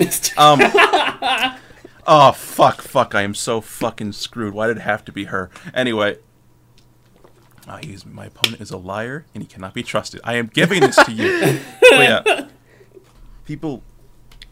I think. Have you played Persona 5 yet? I forgot. I did ask you this, but I forgot your answer. Honestly. Yeah. I watched little clips of it, but I haven't played it myself yet, though. I know that there's a scene that I read on TV Tropes because I have to spoil myself. Apparently, there's this one character, like the first boss is a fucking, and I'm like, that is a topic that has never been covered in a video game before. At least I don't think so. And I'm like, that's fucking, because I read the description. He uses like social media to blackmail this chick into suicide. And like, that's fucked up. And so taking that more broadly, the theme of Persona 5, and there's lots of memes regarding this, is like changing the hearts of corrupted people. And I think like when that came out, which was I believe 2015 or 2016, somewhere in there, and it was localized, but it it just really is almost timeless, the subject matter. And I think that's why I like Persona so much, because it's not like Persona 4 has a specific timeline for its themes either. You know what I mean? Yeah. 4 is about fighting the demons inside you and accepting them. And that's I'm writing a script right now about Persona 4, and really it's about accepting that you might have some nasty parts of yourself. So like with this whole race war that we have right now, like Martin Luther King said it best. Like people say, oh, how do you have government or how do you have meaningful change to fight against racism? And he literally says it in his speech. He says, while I cannot change the heart of racist man or whatever, I can at the very least have laws put into place to prevent him from lynching me. Yeah. So like if you are racist or whatever, like just own up to it, but just don't do anything about it. And like I don't like racism. I think it's stupid. I was okay, I'm Filipino, but because I'm half Filipino, so I have brown skin, and I've got my father is white, so I have like a big nose or whatever. Okay. I was called the Arab kid. I was called the terrorist kid growing up. So I know what racism feels like. It's a shitty feeling. But those people that used to make fun of me or whatever, they actually turned out to be productive members of society. So what we have now going on with the Black Lives Matter thing is people doxing each other. And I made a tweet about that, and it's like, I don't agree that this girl, this 16-year-old girl who did blackface, and she could mean it, she could be 100% racist, or she could not be, who knows. Her future's over before it began. But the general consensus is, well, she's racist, so fuck them. Like, that's the thing, back with cancel culture. It's like, a lot of people think, like, oh, this person did this bad thing, so we just need to cancel them, Like, the problem is, with cancel culture, is they don't leave room for redemption. You know what I mean? Like, I feel like, especially when it comes to anime, which we'll transition to in a second, I feel like, in a lot of anime, like, some of the better, like, character development things is when it comes to a character finding redemption. At least for me personally, it's one of those, story aspects that I really enjoy. But when it comes to cancel culture, it's like, oh, you did this awful thing, you need to be canceled for it. And, like, that's where it comes back to what I was talking to with morals, because it's like, well, what is too far to the point where, like, you literally cannot be redeemed? Because, like, the problem with cannibalism. I mean, like, the problem with with cancel culture is they're like, okay, well, we're gonna cancel you, and sometimes people are like, all right, I've learned from this, I'm evolved, yada yada yada. They can find that redemption, but like, where is the line? That's the biggest problem I have. And I think specifically, like, look at one of the most recent ones, which is Jenna Marbles. I think that one's really interesting to me. Because I don't know if you guys watched her video about being canceled, quote unquote. Yeah, I did. I didn't even realize, all that stuff existed, but... No, me neither. And she, like, talks about how she's privated it, and, like, how she's sort of changed and doesn't want to offend people, and it really was, like... That was a really interesting video. I saw a tweet somewhere that was like, it seems like she's being held hostage by her viewers. And I thought that was interesting, because I don't think, just from watching that video and hearing her, that she intends to offend anyone or wants to, but back in the day on YouTube, like those were the videos that got popular, were offensive jokes and sexist jokes, racist jokes, whatever. That's what got views. That's what they wanted, that shock humor back then. Yeah, I mean, like, just look at Shane Dawson's whole rise to fame. I mean, like, Yeah. I'm definitely guilty of watching a lot of his videos back in the day, and I definitely remember there was a cutoff point for me, because I do remember when he started, like, doing that. I forget what the character's name was, but there was, like, he had, like, a black character persona, right? And, like, that's when I stopped watching him, was around that time. But before that, it was still, like, a lot of really shock humor, like, a lot of, like, obviously you can go through everything that people are calling him out for now, and there was a lot of that back then, for sure. But, like, back in that landscape, you know, a lot of people, including myself, you just think it's funny. But at the end of the day, when you, like, grow up, you realize, wow, that was, like, really fucked up. Like, why did anybody think that was funny? Yeah, and if you think back to, like, middle school or early high school, like, lunchroom chats Oh my and God. Xbox 360 parties and stuff like that, the language used back then would no way be allowed at a school now. Or, like, there's no way. Yeah. Rape, gay, all these fucking, like, things. I played Halo 3 religiously, and that's, like... Yeah, and that's just... And... You can also, like, see that, and I keep bringing back Persona 4, but, like, Yosuke Hanamura, like, that character was made in, like, 2007 or something, and he's a complete homophobe in the game. And so, because it's released now in 2020, people are bringing up the old argument of, you know, I hate Yosuke, he's a homophobe, but, like, that's how 16-year-olds at that age talk. And is it socially acceptable? Absolutely not, but that's just how people are, and it's shitty, but... You can only hope that they grow into better adults. But like we talked about social media, if someone wants to, they can completely, like, destroy your life through doxing or... yeah. Like, I would never want to be doxed. Oh, by for anyone. sure. That would be... Like, if we want to Like- talk about, like, a very controversial YouTuber, Mr. Killer Keemstar, I'd say, like, you know, a lot of things that, like... I'd say he's one of those people that, like... Almost everyone can probably have a love-hate relationship with Keemstar. Like, even me, myself, I feel like, you know, there's some things he does where I'm like, okay, you know, maybe he's not a bad guy. But I feel like the one thing where I'm like, all right, I don't know if I can ever give you a pass on this, Keemstar. It's like the fact that he just doxes people, or has doxed people in the past. Because, like, when a lot of, you know, his controversies come up, it's like, okay, I can see how you've probably, hopefully, learned from this. But, like, when it comes to just, you know, oh, this guy sucks, let me just throw out his address real quick. Oh, here's his wife's phone number. Oh, this is where they work. It's like, bro, that's fucked up. I don't care who you are. And then when Wings of Redemption doxed him, he's like, you want to explain to me why you're giving away my personal information? It's like, what goes around comes around, bro. But, like, why would you... Like, I feel like that's a line that, you know, you shouldn't cross when it comes to this landscape. Like, Wings of obviously, you know, Redemption. if, like, somebody's in danger and, like, giving out this person's information can save, like... themselves or some other person, like, go ahead. But when it comes to just like, oh, let's just fuck with this guy, it's really awful. Like, a fellow YouTube friend of mine, Nux Taku, recently got doxxed, like, on stream, like, or swatted. Sorry, not even doxxed, swatted. Oh, that's Yeah, horrific. like, that's awful. Like, everything ended up okay, and he's 100% fine. But it's like just the fact that, you know, so many people out there are willing to do something, like, possibly deadly like that is crazy. Yeah. And, like, you don't even know what they're telling the police when they call them up. Like, Yep. like, imagine, like, the amount of, like, oh, like, this person's got 3 people hostage in his house right now. Like, they're obviously going to take that very seriously. So that you could get killed for that. And it definitely comes across because of the screen, too, is different. Because it's not, like... And they talk about this in school, cyberbullying and whatnot. But, like, talking to someone and seeing someone through a screen is a lot different than...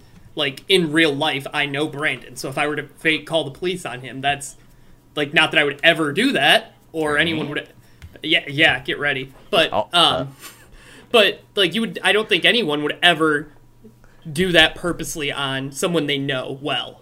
Yeah, Right. Unless they just really hate that person. I mean, Yeah. that's always a possibility, you know? Or they're just an immature piece of crap. There's this one, like...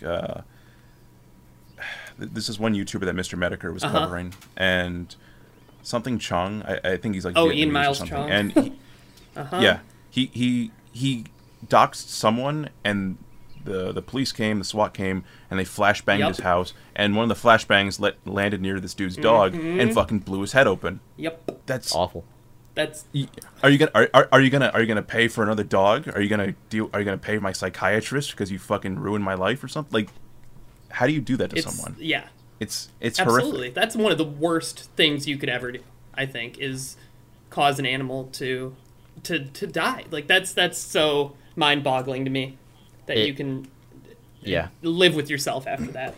It always makes me happy when like there's news of like somebody who doxed and or swatted somebody else like getting punished for it, because Yeah. it's like you need to make an example of these people, Yep. otherwise it's going to keep happening, and like then it's just going to become a big joke. Oh, like, oh, you're not going to get caught, like, you know. Yeah. Like, why, you know, if somebody really wants to fuck with somebody, like, why wouldn't they do it at that point? Like, if there's no consequences. Well, I guess moving on before we play some really sick games here. So you are a One Piece fan, is that correct, Wyatt? Yes, and I do like Luffy. Oh, okay. Out of Luffy the is main great.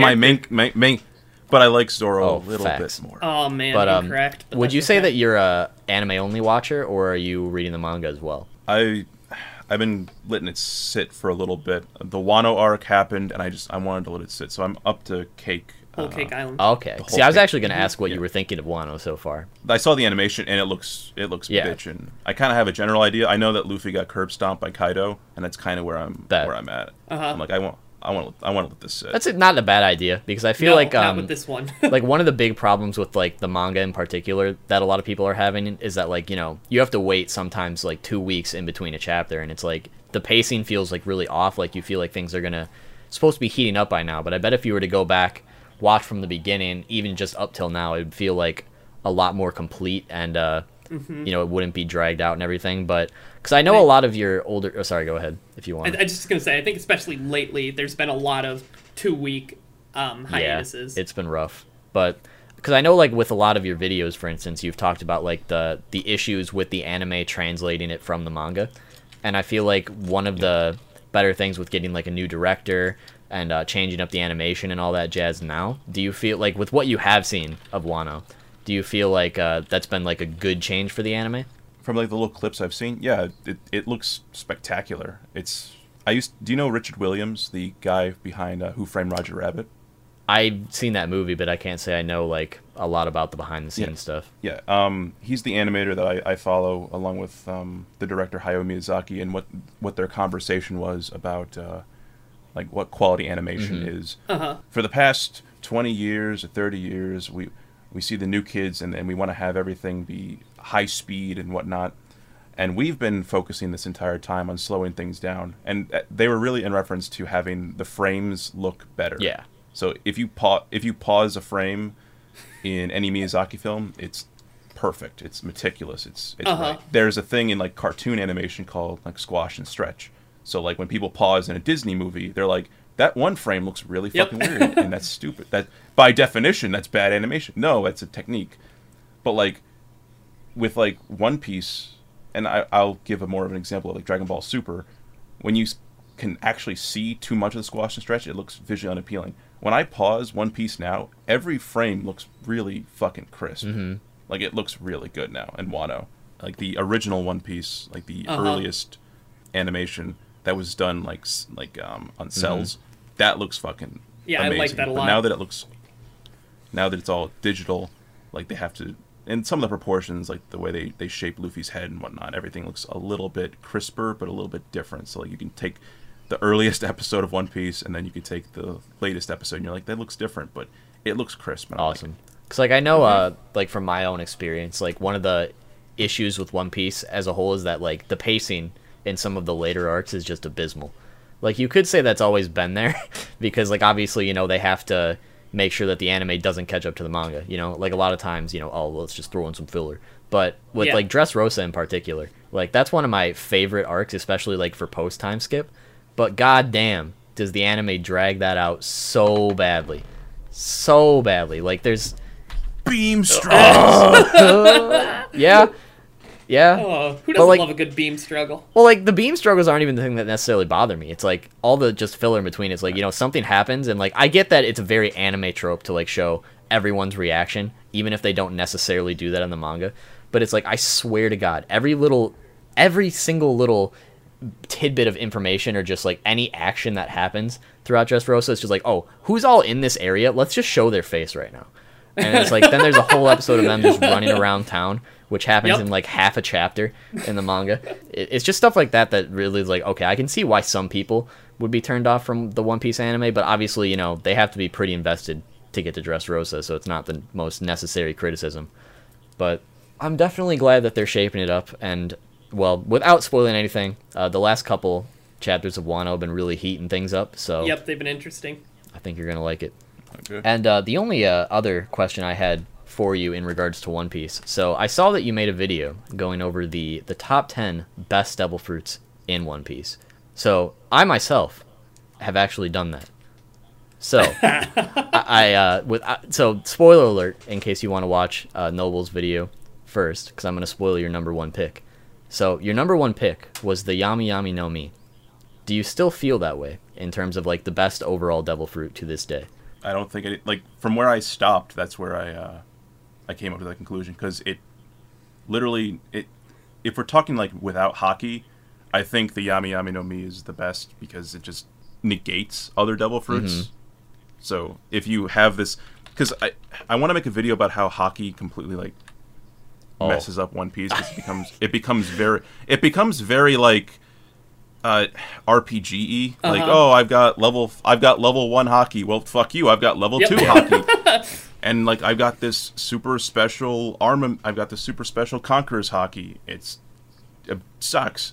But I think I gave an honorable mention to Brook and his literal immortality. Like, if you wanted to just live fucking forever, then his devil fruit would be the best. But Yami Yami, literally, it either allows him to absorb the devil fruit, or he just had like an apple in his pocket and just ate under the cape of like Whitebeard when he died. I don't understand what happened. Like, the way they frame it and with how tall Whitebeard is, it's like, did he just eat his balls? I don't even know. Like, it's really hard to say because like we obviously, because you know they've said before like, oh, if you eat 2 devil fruits, you'll literally just fall apart, you'll die.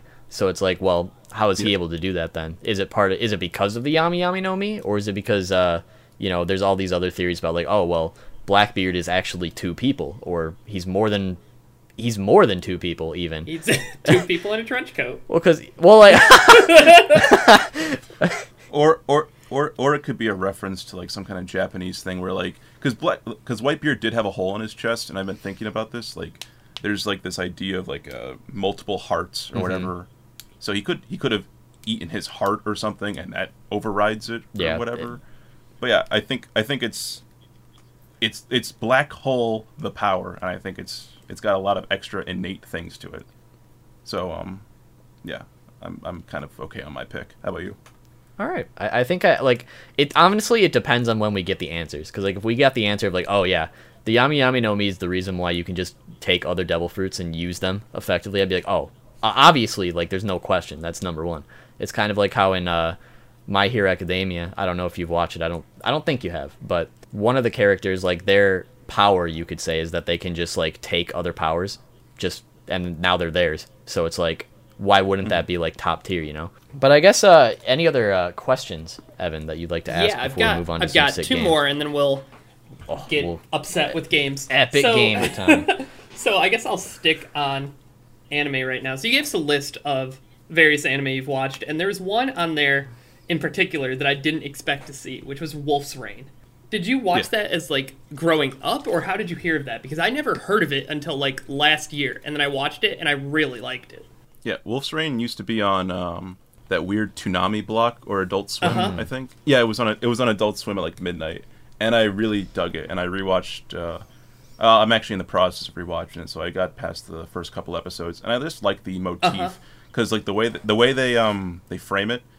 First of all, the animation, like every still is looks beautiful. Great. Mm-hmm.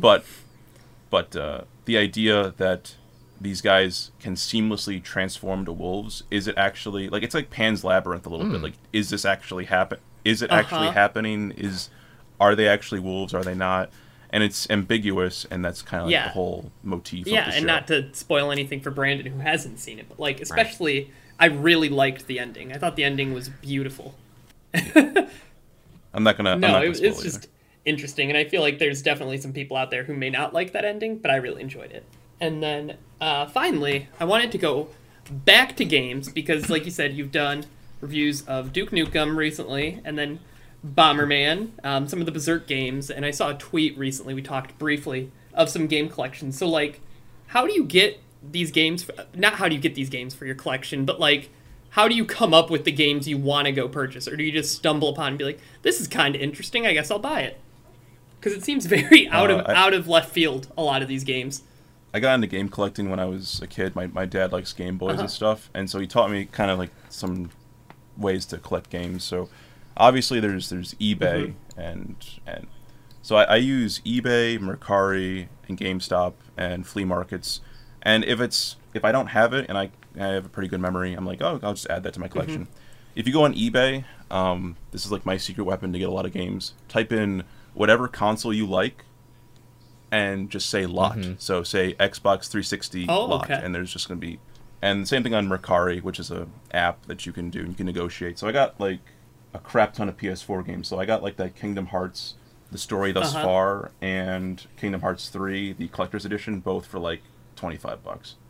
Jeez. So I'm kind of a merchant or something. Like I like to get the best deal on things. I think I have like over like 1,000 games. And I have a huge collection to go through, and so some weird games I want to review is I don't know if you know this game is called Tulip. No. It's a PS2 classic. It was made by I think NIS America or Natsumi. The guys behind like I think Natsumi is the one behind Harvest Moon. And it's got that vibe. You play as a high schooler, and it's very chibi-like. So every character has big heads, and it's really steeped in Japanese culture. It's CHULIP, Chulip, and it's I think it translates to kiss lip or something, or your lip. And your journey is to kiss a bunch of random characters that are based on Japanese like jokes or whatnot. So there's like it's really weird, and you have to like do things. This is like, I want this to have like a remaster, but because it's a game that nobody has ever played in the history of ever, I have to own this. Yeah, please. It's awesome. That's why I have Persona 4 Golden on Vita, because no one bought the Vita, and this game is too good to pass up. So when it randomly came up like last month that it was released on Steam, like that there is a God. So Tulip, to give an idea, there's a doctor who goes around at midnight, and this game does have an internal clock. So like it's like Pikmin, so you have to micromanage it a little bit. So when you leave your house and it's like nighttime, the doctor is a completely kind fellow. He talks to this woman outside of his hospital that has the shape of a head of like a muffin. It doesn't make sense. Right? So, and then at around midnight, he'll leave his hospital and he'll turn into a vampire with a giant syringe, and you're like, that's fucked. And you can get one shot and kill. And you gotta smooch him. You gotta smooch him. You gotta find a way to do it. And God dang. There's when you go down the street, there's a boxer, a zombie boxer with headgear and stuff, and he'll be punching. And you have to look through hints in the game to see what you have to do. So it says jab, jab, cross, rest. So you have to wait till he does his jab, jab, cross twice, and then sneak up on him and kiss him. And it's really weird. Like if you just Google it now, you're like, this game looks like a classic, but it's like an obscure game that no one is ever going to play because it's trapped on the PS2. Just like Digital Devil Saga, like Shin Megami Tensei, Digital Devil Saga 1 and 2, and Nocturne. Oh, you can download them on the PS3 PSN store. Why are they different? Yep. Why? You get Dante in one of them. Tales of Symphonia, the #1 game on GameCube, no HD re-release after PS3. Oh, interesting. Yeah, I think it might be. I was gonna say I saw a lot of the Tales games in the Steam Summer Sale, but I can't guarantee I saw that one. But Tales of Symphonia is like one of my favorite games, and I was like so stoked it was on the PS3. But yeah, let me see. Oh, Tales of Symphonia is on Steam. Well, at least they're. So, Brandon, you have played Duke Nukem Forever, right? I have played about half the game. How much did you enjoy it? On a scale of 1 to 46. Well, I guess on the topic of Duke Nukem, so Wyatt here has made an entire video on it, which you should definitely check out. Absolutely. Very funny video. It brought me back some like weird nostalgia, right? Because just as a little background, my younger sibling, he had this tendency to get really obsessed with like one property for like a short period of time, and then he would move on and obsess over something else, right? So he did that a lot with music in particular, but at one point he got very obsessed with Duke Nukem for some reason. And this was like right before Duke Nukem Forever came out, so I remember he had like a poster of Duke Nukem Forever in his room and everything. He was super obsessed with it, and I do remember he beat the game. But I was like, all right, well, if he likes this so much, maybe I should give it a shot. And I just remember like I did not know what the hell to do. Kind of like you've been talking about. It's like, you know, where do you go? Like, oh, you have to do this really monotonous task to move on to this puzzle area. Like, I just gave up. I don't remember where exactly in the game that I stopped, but I remember the beginning. I remember the strip club. I think it was shortly after the strip club where it's like, I just gave up because it sucked. They made a strip club Yeah. unfun.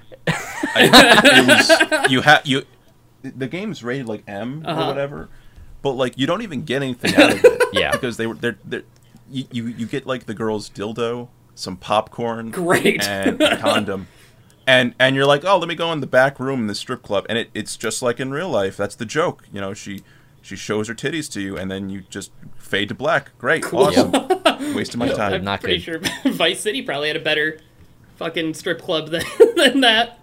Probably, yeah. I just remember in the video, you're like, why can you pee in a urinal? Like, why can you flush every urinal? Like, I would say that'd be, like, one thing that's kind of interesting is that you can just do all this really stupid stuff for no reason. Like, I remember, I think it was in the strip club, like, you could play a bunch of games for whatever reason.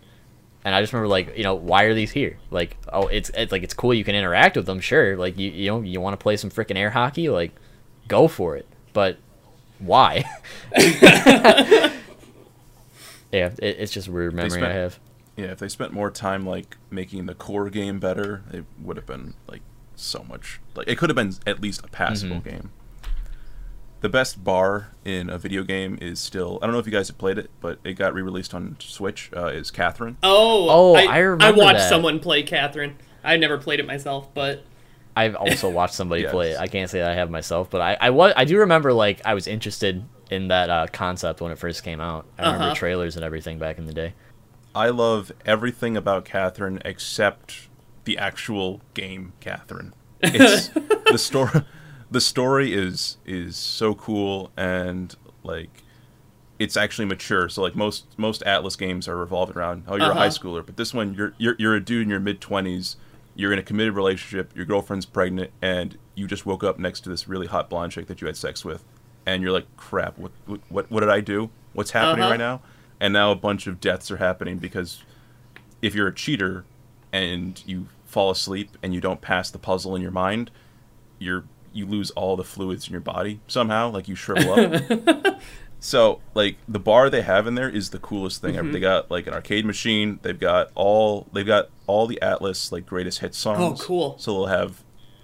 And and I've always wanted to open up one of these restaurants myself. It's a sushi conveyor belt restaurant. I don't know if you guys I've never been to one, but I've heard of those. I've seen them in anime and stuff. So the sushi conveyor belt restaurant is like the coolest fucking thing. I went to Hong Kong with my fiance a couple of years ago, and we just went there a bunch, and it's really cool. You get to like order sushi off like an iPad. It comes on the express lane, and the bottom lane you just pick off what you want, and each plate is corresponding to its own like cost. So like a green plate's $2 or whatever. Oh, that's so cool.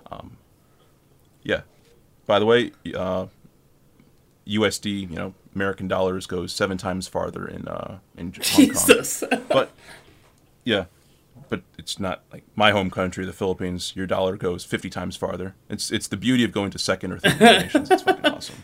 But yeah, Catherine has that bar, and it feels so like jazzy and like romantic, and I like that aesthetic of it. But the actual gameplay of Catherine is just like it's Q*bert, and I'm like, why?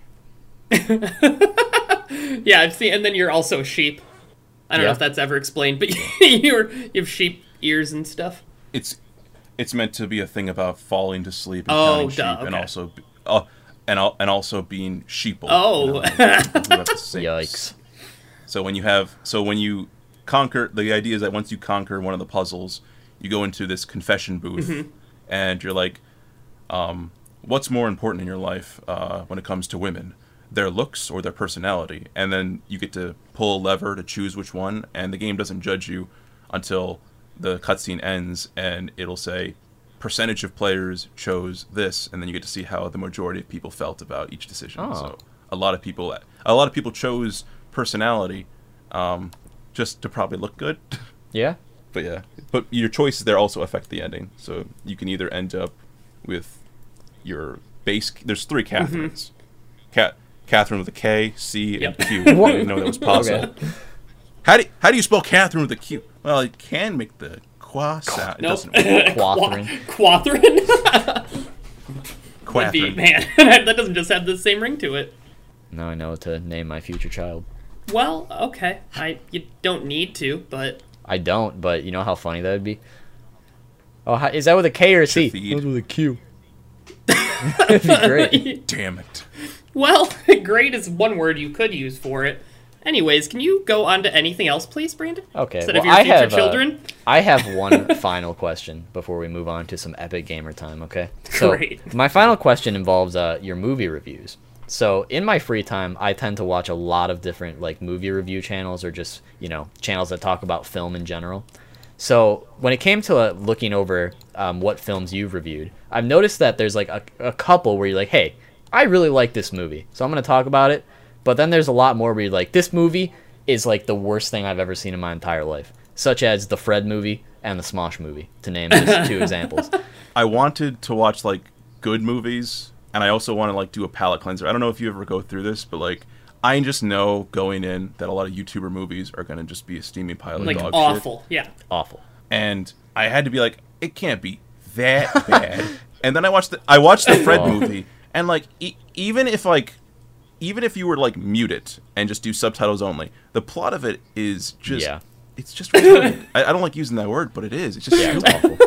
It does, and there's no like deeper meaning to it. There's no like it. And the creepy thing is, it has production value. It's got good great. cameras. It's shooting at 60 frames per second, so everything looks overly crisp that it doesn't need to be. But like, I'm gonna go over to this girl's house, and I'm gonna go. She's Judy, and I don't even care about Fred, and I hate that he was like the mascot of YouTube for the longest fucking time in history. When you thought YouTube, you thought either one of 2 things: cat videos, which is not really what the site is used for at all. Like, people still think this site's about cat videos. It's really not. It's about dumb shit. Yep. Anyway, and then you had Fred, and this guy, proof that you don't need talent to be successful. But it just You sucks. can make funny voices. So there was this kid on my street that I didn't really like very much, but Oh, I hung out with him shocker. sometimes. So there was one time he wore a Fred shirt, and I've never unironically wanted to bully / inflict harm on someone. In that moment, I even asked him, like, really, you're wearing a Fred shirt? Why? And he's like, oh, I think he's funny. I'm like, like, it's no question why I didn't get along with this person, but I despised Fred. That's all I'm gonna say. So yeah, Me too. I hated that he got a movie. I guess my main like wraparound question with that was like, how do you decide like, oh, I want to watch / talk about a good movie / like bottom of the barrel should not exist movies? Palate cleansers. Okay. So sometimes I'll watch like really good stuff. Like I watched Rocky, and I was like, this is a masterpiece film. This is what movies should strive to be. Then I'll watch Kick-Ass, and I'm like, well, I prepared for this. This is going to be a shit show. Kick-Ass, yeah, great. So like, that's how I felt about playing Persona recently. I played Duke Nukem and Bomberman. Like, I need a good game. Like, this is terrible. I need to fucking cleanse myself. And now I actually want to play a bad game. And I'm looking around, and I'm like, I've never played Fractured on the fucking Xbox 360, or this SpongeBob game that looks like dog shit. It's like SpongeBob movie. Is it the Battle of Bikini Bottom? I really hope so. No, Battle for Bikini Bottom is actually a really good game. But no, it's SpongeBob Hero Pants. Cool. Oh, sweet. What a name. I actually it saw a video pop up in my recommended about that one recently. Really? Yeah. I don't want to know what you're searching, but okay. The Hero Pants. Oh, okay. Well, so I guess the what this question all wraps around to. So in your review of the Fred movie, I saw you make this particular comment. You said, you know, I can't think of a single YouTuber who could make a good film. That I might be paraphrasing the exact words, but that's basically what you said. So I wanted to ask you, you know, obviously it's been a little while now, you know, some new YouTubers you're probably checking out. Are there any YouTubers now that you think could probably make a good movie, or do you still have that belief? If you don't have a real background in film or have a real story to tell, I don't know. Like, I've heard the Cinema Snob movie is, like, passable. I've heard people say Markiplier would make a good movie because Markiplier's super charismatic and stuff. But, like, I don't know. Like, unless it's a documentary, which is cheating. Yeah, it's not a movie. Well, cool, guys. You stole my point. That's totally cheating. All right. But, like, I don't know if someone can really make a really good movie. Like, if about them as a character. Oh, like if okay, it's I them, see what you're saying. If it's them, like, I don't care. Like, this is kind of like the parameter. Like, if it's them playing a character, like, say it's James Rolfe or what have you. If he's a character playing a character or playing himself or whatever, that's what I'm talking about. But if it's him with the camera and he could play a minor role, like, none of these people are Quentin Tarantino. They can't put themselves in their own thing and actually play a role. You're right. That makes sense. Now I see what kind of context you were going for. Because I was more thinking of... I know one example. I forget the director's name offhand. But he made that short called Lights Out. I don't know if you've seen it. But it basically, like... You know... Maybe you've seen it. I'll just describe it. But basically, like... This lady's, like, turning off a light. And in the background, you can see, like, the silhouette of somebody, like, in the shadows. And every time she turns on the light, you know, there's nobody there. Turns back off. There it is. Eventually disappears. And there's a thing at the end. Well, that, like, little skit on YouTube got so big that he was able to, like, actually make a feature film out of it. And then there's also Bo Burnham, for instance, who moved on from YouTube stuff to make, what is it, 6th grade? Is that what it's called? 8th grade. 8th grade. 8th grade. He's not in it, though. Yeah, but he still was, like, you know, directing it. That's why I was trying to say, like, you know, I think YouTubers have the potential to, like, make a good movie.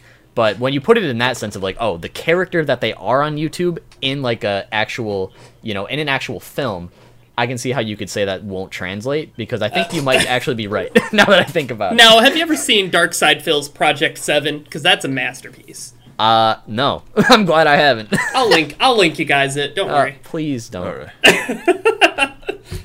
Okay. Well, if we're all finished with good old happy question time, I think it's time to become epic gamers. What do you boys say? Oh, I'm ready.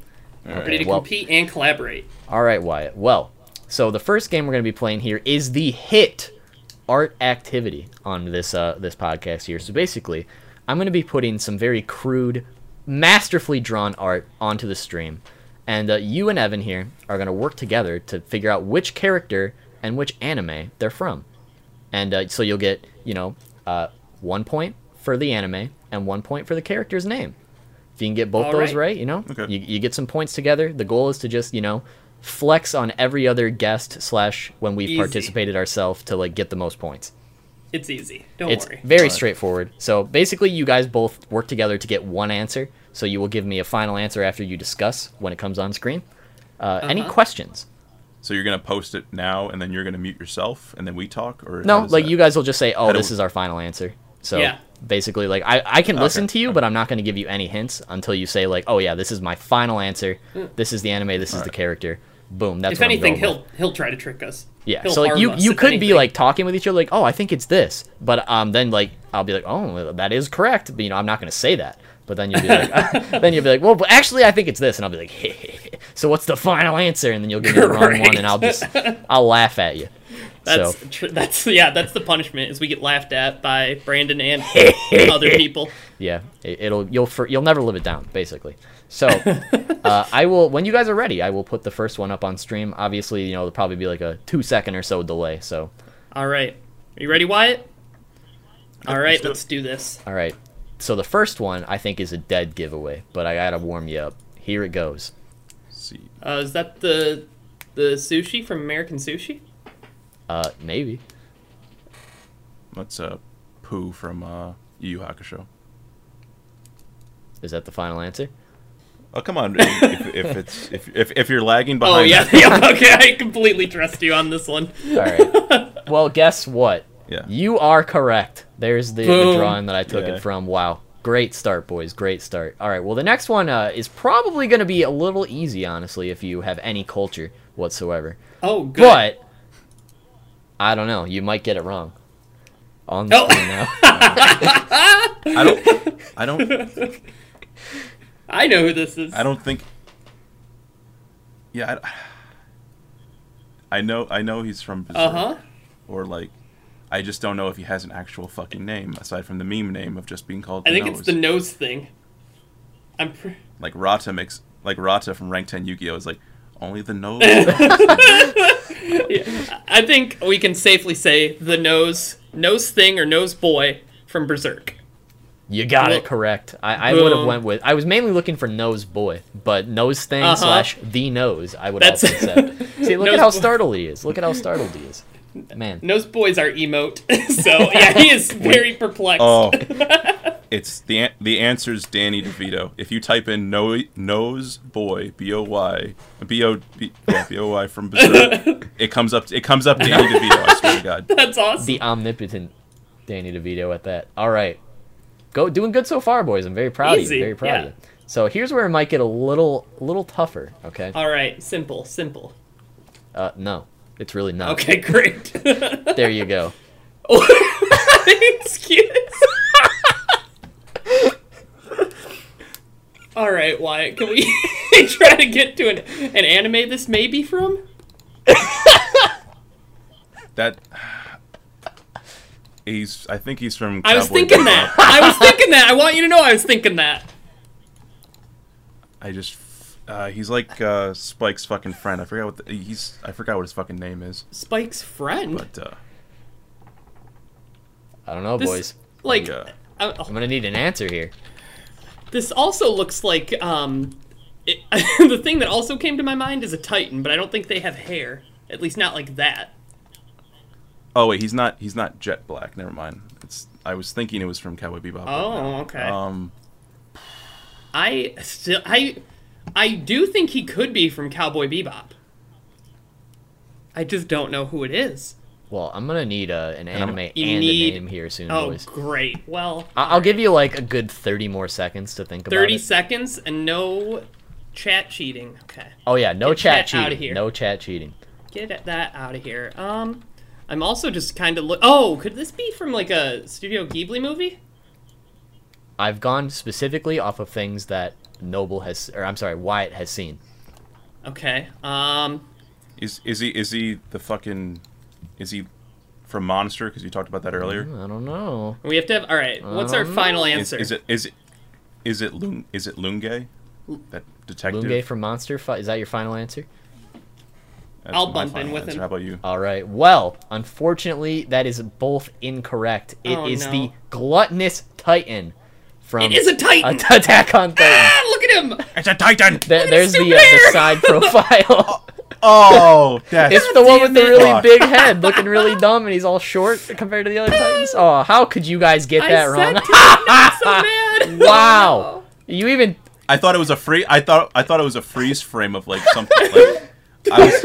see. I'll be honest. When you guys said Cowboy Bebop, I was like, they gotta be pulling my leg. There's no way they actually think that. And then like you guys kept talking about, it, I'm like, what? No, I thought you were like doing one of those like, Like freeze nasty, frame from an weird. anime, like a bad. I mean, I character, could've. like a bad. Like, Yeah, that's a Could good be idea great. for next week. Oh man. Okay. Well, gosh. unfortunately, you didn't get the points there. You know, No. sometimes it be like that. Well, like if you made like a pink blob and then a bunch of yellow spikes, I'm like, oh, it's go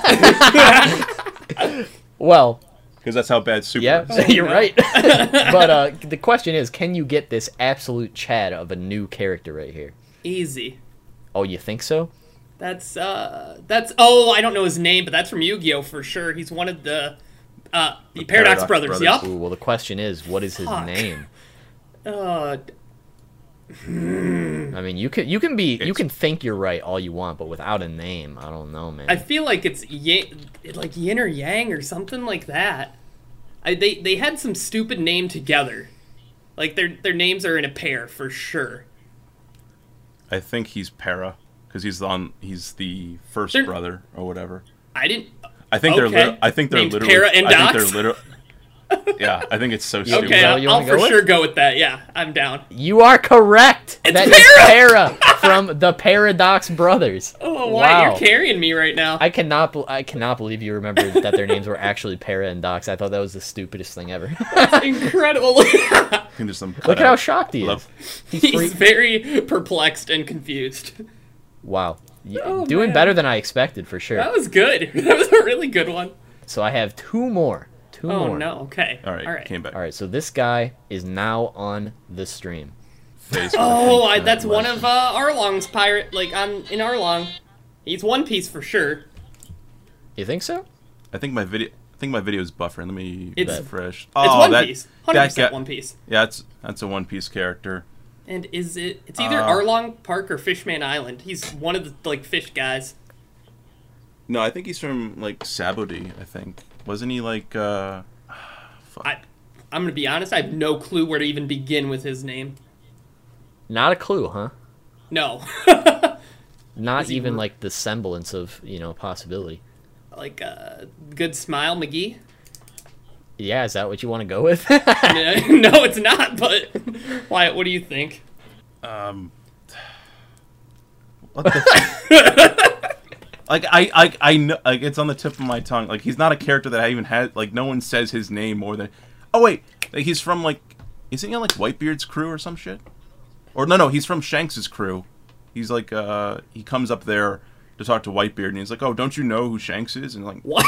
but this guy doesn't have a name. So it's no name, and it's from One Piece.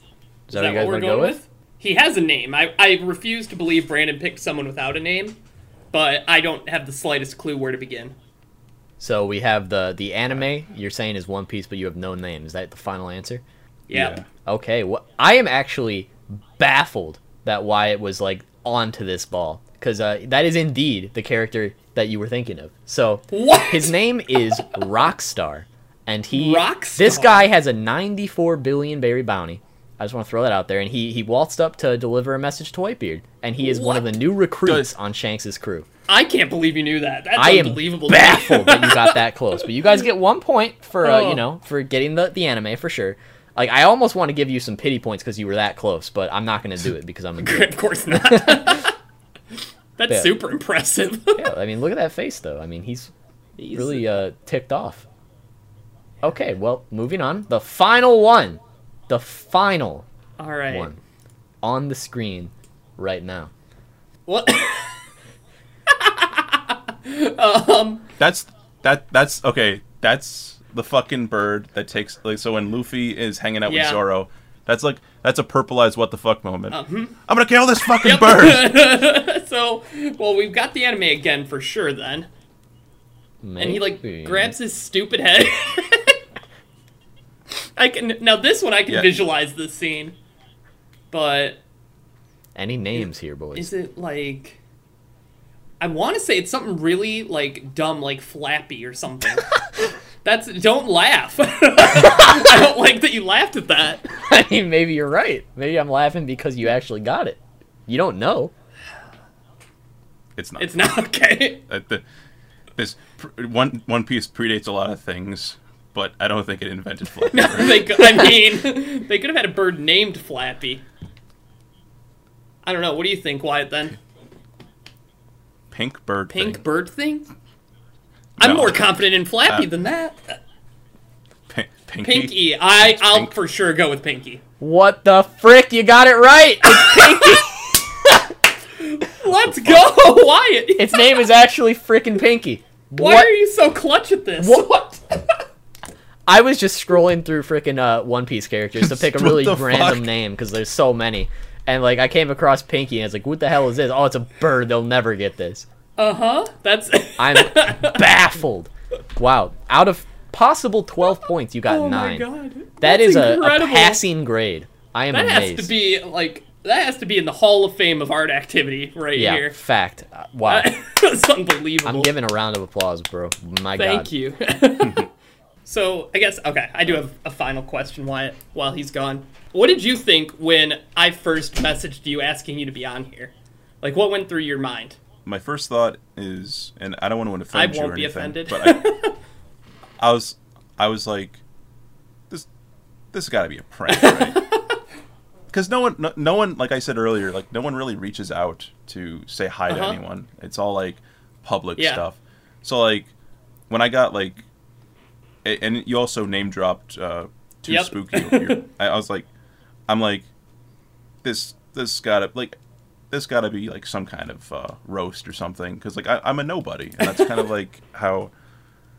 But like, because I make videos that don't get like, if I had like I feel like, and this is my perspective, Sure. like YouTube, if you don't have like at least 10K subs or 100K, like you're not considered important on the website.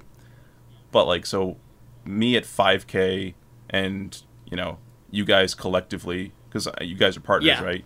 Like you guys are 500,000. It's like, Well, I'm not on that channel. I have nothing. No, Too Spooky is all Brandon. Yeah. Oh, okay. So have you heard of him before I reached out to you? Yeah, I watched some of his top 10s beforehand. I think he can go back on his histories, and I've been subbed to him for like forever. Like, really? Okay. Back when kind of did a mass unsub after a while, because I saw his name pop up, and I was like, I wasn't really watching his videos super recently, so Matt did a mass unsub, and then I just remember his Gin Ichimaru. Yep. So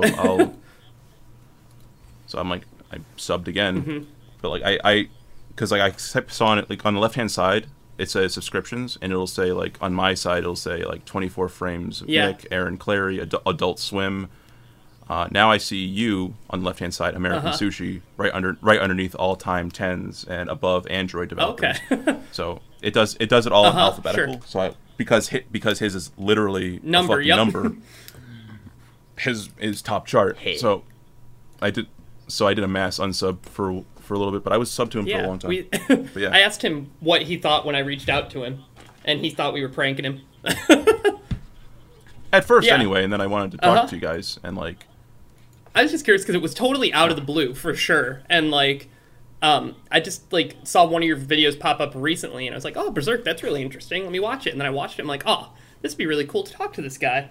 And so I went, found your Twitter, followed you, and DM'd you, and the rest is history. It was a great sequence of events that like it all came together like that. It's really interesting. Because like I said at the beginning, dude, I was like baffled that I just found your channel like literally 2 days before Evan was like, hey, we should have this guy on the podcast. I was like, oh, I know that guy. I'm glad you reached out to me, and I'm glad you guys are actually really awesome dudes. Well, thank you. I'm humbled. So, like, because sometimes when you meet people, or like not meet people, but like see people on stream, and they're more like relaxed, or they're more like themselves, there's like an old phrase being like, your heroes are assholes, and like, you know, when you actually meet someone that's reflective of the personality on YouTube or whatnot, and they're actually like who they are, like, you guys are pretty cool. Well, So thank you. Thank you. I hope we can be. Hopefully we're friends after for this. sure. stream and Absolutely. chill out. Yeah. We'll have to And also have again. you back at a later time. Yeah, we will, and For thank a you for fact. coming on. Yeah, it's an honor to have you. No, thank you for having me on. Well, It's an honor I to be hope on. you're ready though, because we're gonna finish off, and hopefully you'll leave with a good experience. Because maybe this epic game will just ruin everything for it you, sure and could. you'll just like never want to talk to us again. It could happen. So the Imagine new this- game I have for you guys today. So this is the first Evan is also hearing about it. It is Yeah, I called the Video Game Show, because it's about video games, but it's also a game show. So basically, it's going to be a trivia involving many different video games, because I know Wyatt, you are a huge video game fan. Evan is as well. So I figured, you know what? Yeah. Why don't I quiz you guys? Correct. And isn't that what you came here for, to be quizzed? Man, that's really cool. So, so let me just get a little notepad here to keep track of your scores. It's all right. Letters Awesome. down. Boom. Okay. So I have 10 questions for you today. How this is going to work is we're going to alternate who goes first. So more or Okay. less, you're both going to be. You have the opportunity to both answer the same question. So theoretically, if you wanted to be a jerk, you could just both be like, all right, I'm going to pick A, and then the next person be like, you know what, I'm going to also pick A. And you could just do that the whole way down and end up with the same score. Oh, wonderful.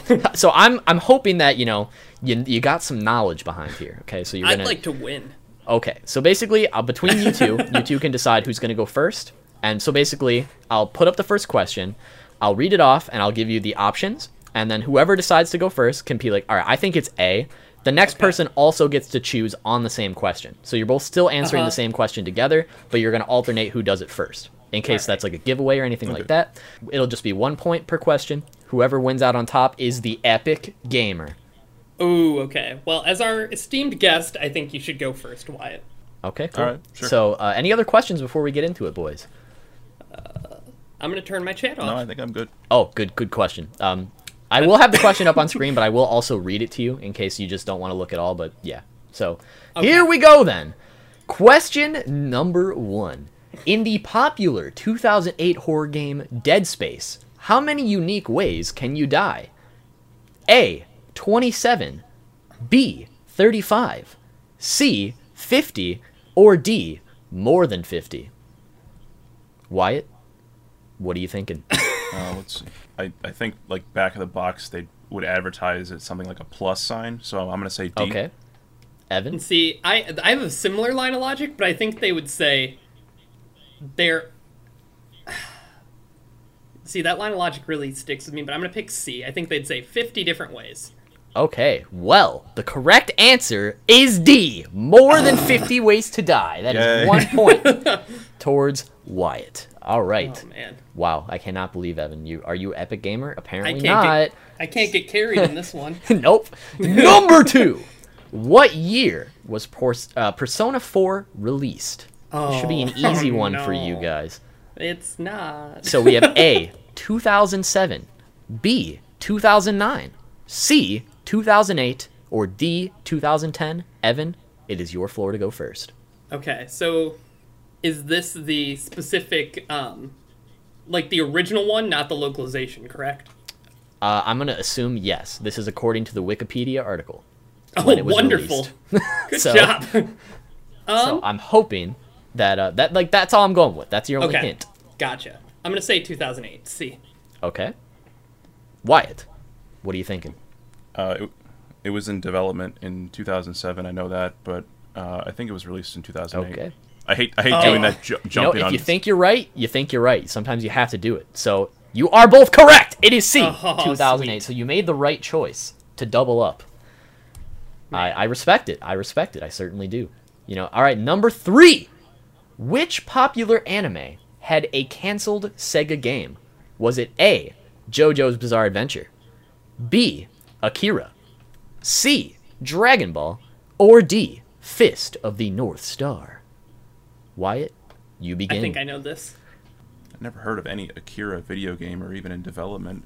I know there's like stuff for like the NES, Super Nintendo for JoJo, but I think it might be. Was it? No, that's back in the era when they both had their own exclusivity. So I want to say C. I think. Okay. Ooh. Dragon Ball. I think. I'm gonna say D. There's a bunch of. I'm gonna say D. Fist of the North Star. Ooh. Okay. I'm pretty confident. Well, the answer is you are both incorrect. It was awesome. B, Akira. Akira had a canceled Sega game. Some of the files have actually been recently released, but it was never really? It never made it past development. So. Oh man. Yeah, unfortunately, you both stunk on that one. Dang I absolutely trusted Wyatt, saying he never heard of it, and I was like, I don't think that's right then. All right, number 4. Dig Dug is considered one of the most popular arcade games of all time. All right. But just how popular is it? Oh, we have great. A, 3rd, B, 6th, C, 11th, or D, the 15th most popular of all time. Evan, you have the floor. Most popular... Oh, okay, I need to see this question again. Most popular what? Again, arcade game. Arcade game. Oh, okay. Well, Pac-Man has to beat it, so there's no way it's 1. I'm going to say it's 3rd. I'm going to say it's A. Okay. Wyatt, what are you thinking? There's Donkey Kong. There's Pac-Man. Does Miss Pac-Man count as its own game? It probably does, but I don't think it's more popular. There's Tetris. I would say B. Ooh. And the correct answer is B. Dig Dug is the 6th most popular arcade game of all time. Wow, Evan. Oh, man. I thought you were an I'm epic struggling. gamer, but apparently you're not. You're barely I love even Dig a Dug gamer. too. Yeah, Dig Dug is great. So, Moving straight on to number 5. Which Mortal Kombat character began as a secret fight, but later became a playable fighter? I know We have this. A. Chameleon, B. Jade, C. Hydro, or D. All of the above. Wyatt, take it shoot. away. I think Chameleon was like Green Ninja that was like super like coveted in like the first game. I don't really remember Hydro at all. I know Jade. Chameleon? I'll go with that Alright. one. I don't know what I've never heard I've of never Hydro. heard of I Hydro don't either. remember. I Evan. think so. My immediate thought was Smoke, but that's not a choice. So there's my issue. I'm gonna say D. I don't think you'd put all of the above if it wasn't the answer. Ooh, well, I tricked you. Because it's definitely only one of these answers. So the correct answer is B. Jade. Really? So in Mortal Kombat 2, we had Smoke, Jade, and Noob Saibot as secret fightable characters that later became playable in the third game onward. So Chameleon was a playable character in Trilogy, but he was never like a secret fight. And Hydro just doesn't exist in the main games. So Great. I pranked you. Neither you got it right. Oh man. Oh, look at me tricking you. Isn't that great? Man. Something, all right. I'm glad to have these two epic gamers with me today. So now moving on to number 6. In the game Pac-Man, what is the name of the 4 ghosts in Japanese? So you'll have to excuse my pronunciation here. But for A, we have Okakeru, Damu, Hashidu, and Shitagu for A. For B, we have Fickle, Chaser, Ambusher, and Stupid. For C, we have Inky, Blinky, Pinky, and Clyde. And then D, we have Mookie, Kooky, Suki, and Baka. Evan, I believe you have the floor on this All one. right. I mean, I don't think it's Baka. I feel like that's just too on the nose. Okay. Okay. Yeah, you're welcome. I'm gonna pick Stupid. I'm gonna pick B. Okay. I think it's Stupid. What are you thinking there, Wyatt? Baka and Stupid, they mean the same thing. I don't know if Suki actually means ambush, but like, I don't know if the Japanese use like the literal English names because you say it's in Japanese. So I'm gonna say D because those are like I know Baka Yeah. means stupid, but I don't know if the other ones mean. Well, the correct answer is actually B. So to make these fake answers, course I it think is. I took either Chaser or Ambusher to get one of the words for D, and then I just changed the letters for all of them except for Baka, just to throw you off. So Evan actually gets the Proof point. I- for that Gave one. that away. That was- I just was amazed that one of their names What was a dumb actually just process. stupid. Like, one of their names is just stupid. Like, what? I thought that was really funny. So, that's why I chose that one. Ha ha. Ha. Okay. Number 7. In SpongeBob SquarePants, Battle for Bikini Bottom. Oh, no wonder you asked about this earlier. Which character had an animation for drowning in the code that was never used in the main game? We have A. Sandy, B. Plankton, C. Squidward, or D. Mr. Krabs. Wyatt, take it away. Which character had an animation for drowning?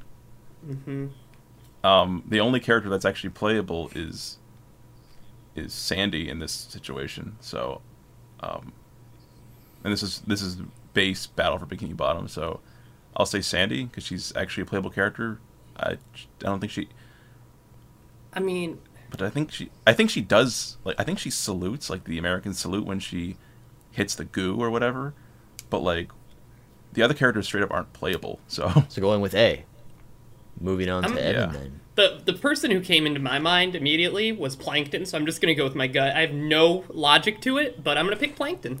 Well, Wyatt is correct. It is Sandy Cheeks, who had a drowning animation that was never used in the game. Congratulations. I'm glad that, the foreshadowing came full circle for an absolute banger of a question. Alrighty then, we're getting to the end, boys. We're moving on to number 8. Oh, no. Which of these pop culture characters are unlockable in Tony Hawk's Pro Skater 3? We have A. Wolverine, B. Darth Maul, C. Doom Guy, or D. All of the above? Evan, the floor is yours. All right, so I know I'm going to pick D again. Okay. I don't want to give away my thought process, but I'm going to pick D. Oh, all right, Wyatt. How you following up? I can't imagine like Doom Guy in Tony Hawk, but I can't imagine Wolverine and Darth Maul though. But I don't really remember playing Pro Skater 3 that much. I remember the first two games, so all of the above. All right. So you both are correct. Yup. So the little deciding factor is that Doom Guy is a PC only unlock for the port of the game, but they are all unlockable within Pro Skater 3. I Congratulations. knew A and boys. B were. I had the same thought process as you, Wyatt. I knew A and B were, so I was like, D, C probably is. Boom, pranked you the first time, but not this time. All right. Number 9. Eat Lead! The Return of Matt Hazard received what score from IGN? So we have A, 3 out of 10, B, 3.8 out of 10, C, 4 out of 10, or D, 5.2 out of 10. Wyatt, it is your turn to decide first. I don't even know what Matt Hazard Yeah, is. I've never heard of this either. The only, so just as context for the game, it is basically a Duke Nukem ripoff. That's all I will tell you. Do not let that sway your opinion either way. You must know was within like your the heart. title of the question when you said eat lead, but it's the video game. No, in fact. that's the game. Great. Well, I gave Duke Nukem a 3 out of 10. I'm assuming, even though I have no idea what game this is, it has to be better than that piece of shit, so I'm saying C. All right. Evan, what are you thinking? Not much. That's the issue. I'm gonna Okay. pick B. So there you All go. right. Well, you both are incorrect. It is Correct. D, 5.2 out of 10. Gosh darn dang it. Have you ever played it? Actually, I have. In fact, I don't remember anything about it, but I know Okay. that I've played it because I think Great. I might even still have it, to be honest. But yeah, that's about it. I don't remember anything about the game, so it probably wasn't very memorable. Moving on to the final question. Which character was data mined in Mario Kart Double Dash, but not present in the final game? We have A, Donkey Kong Jr., B, Shy Guy, C, Monty Mole, or D, Magic Koopa. Evan, finish it off. Oh, wonderful. I don't know. Wow. Like, I feel like Shy Guy's. Maybe it's not in it because it's like he's in Mario Kart 8, and it was like excited. But I don't know that Magic Koopa's been in any. I'm gonna pick A, just because I don't think it's either of those I talked about. Okay. Wyatt, the final question. What are you thinking? I know Monty Mole is in the future games, and is Donkey Kong Jr. in any of the games? I don't. Because if he was in like a future game, I feel more confident in that one. I don't know. I don't know who Donkey Kong Jr. is. But I picked him. He's the fucking like baby one. He's got like the onesie or whatever. I know Diddy Kong. That's the one I thought it meant. I Yeah. was just very confused. Monty Mole's in the future game, so I'm gonna say him. All right. So the correct answer is actually Donkey Kong Jr. Yes. Yay! So Let's go.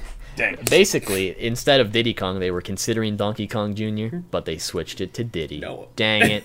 So, the final score, Wyatt finishes with a total of 5 points, and Evan finishes with a total of 4. Dang it. Dang it. That means Wyatt is the epic gamer of the video game show. I salute you, Wyatt. Awesome. Great job. And Evan, you need to be I a bet. little more epic next time. I should try better and be smarter, but it's Yeah, okay. you should, but you won't. Or will Nope. you? I guess we'll have to find out if we ever play this again. Oh, I hope not. But anyways, Wyatt, what do you have going on? Tell us where the people can find you. I posted your link in Stream Chat, but give us some information about where you are, how to find you, and what you're working on. Heck yeah. So you can find me on YouTube and Twitter. It's Noble Absinthe. named myself after a banned drink in Europe because I thought it was cool. And I'm currently working on a love letter series to Persona 4. I have a script written up for Yu Narukami. I'm calling it the Character Compendium. Ooh, and I like that name. Me 3. So it's going to be like Yu Narukami Persona 4 Golden Character Compendium. Just something really easy for search engine results. And I'm just going to talk about the history of their... A little light glossing over the persona they use, like the Japanese lore of it, the tarot card and what it represents, and just narratively speaking of like what the character is supposed to do as an umbrella phrase. So like Yu represents the fool in Japanese mythology. His tarot is that of the fool, and his persona is Izanagi. And I'll be going over that, and yeah, I'll be working on a whole series of videos for that. And then possibly interspliced a bunch of random game reviews, which I'm completely open for suggestions on any bad game or good game you guys want to drop in there. I can do emulation, or I can just straight up just buy the game and add it to my collection. I'm a game collector, so it's good for me. Awesome. Yeah. All of his links will be in the description below. Please go check them out. Wyatt, we hope to have you back on a future episode for sure, if you're down, of course. Oh, I 100% down. Yeah, thank you so much for coming on. Sort of short notice and spur of it. It was great to have you. Indeed. Thank you so much. Well, Right, to end this off, everybody, this is the American Sushi Podcast. You can find us on Spotify, Twitch, YouTube, and even Apple Podcasts. So actually, one little thing I wanted to do to end this off is, we got a little review over here on the Apple Podcast, and I figured I'd read it off just for the people who were interested in it. Let me just bring it up here. All right. So far we have one review, and I just wanted to read that off for everybody. So if you want a review read out on a future podcast, maybe check us out over there and leave a review. Maybe leave a rating, just check us out. So from Ape Enthusiast, we have a 5-star rating, and it says, great podcast. Even though I mostly watch this on Twitch, I had to go over to Apple Podcasts and give it a 5-star review because it was so good. Thank you so much, Ape Enthusiast. Appreciate you. You can find all the links to everything below, and also follow us on Twitter at Sushi Podcast. That's us. And we are on Sushi Twitch Podcast on Twitter. At American _ We got the underscore, baby. Yeah, okay. So how we end these off is one of us, it's my turn today, we ask a really random and epic question. So to leave it off today, what video game do you believe is a 10 out of 10? Leave your comments in the comments section below, please. We're eagerly awaiting your answers. We want to see them. Okay, that's all. Thanks for coming. Thanks for you, everyone. by. Thanks for rolling by.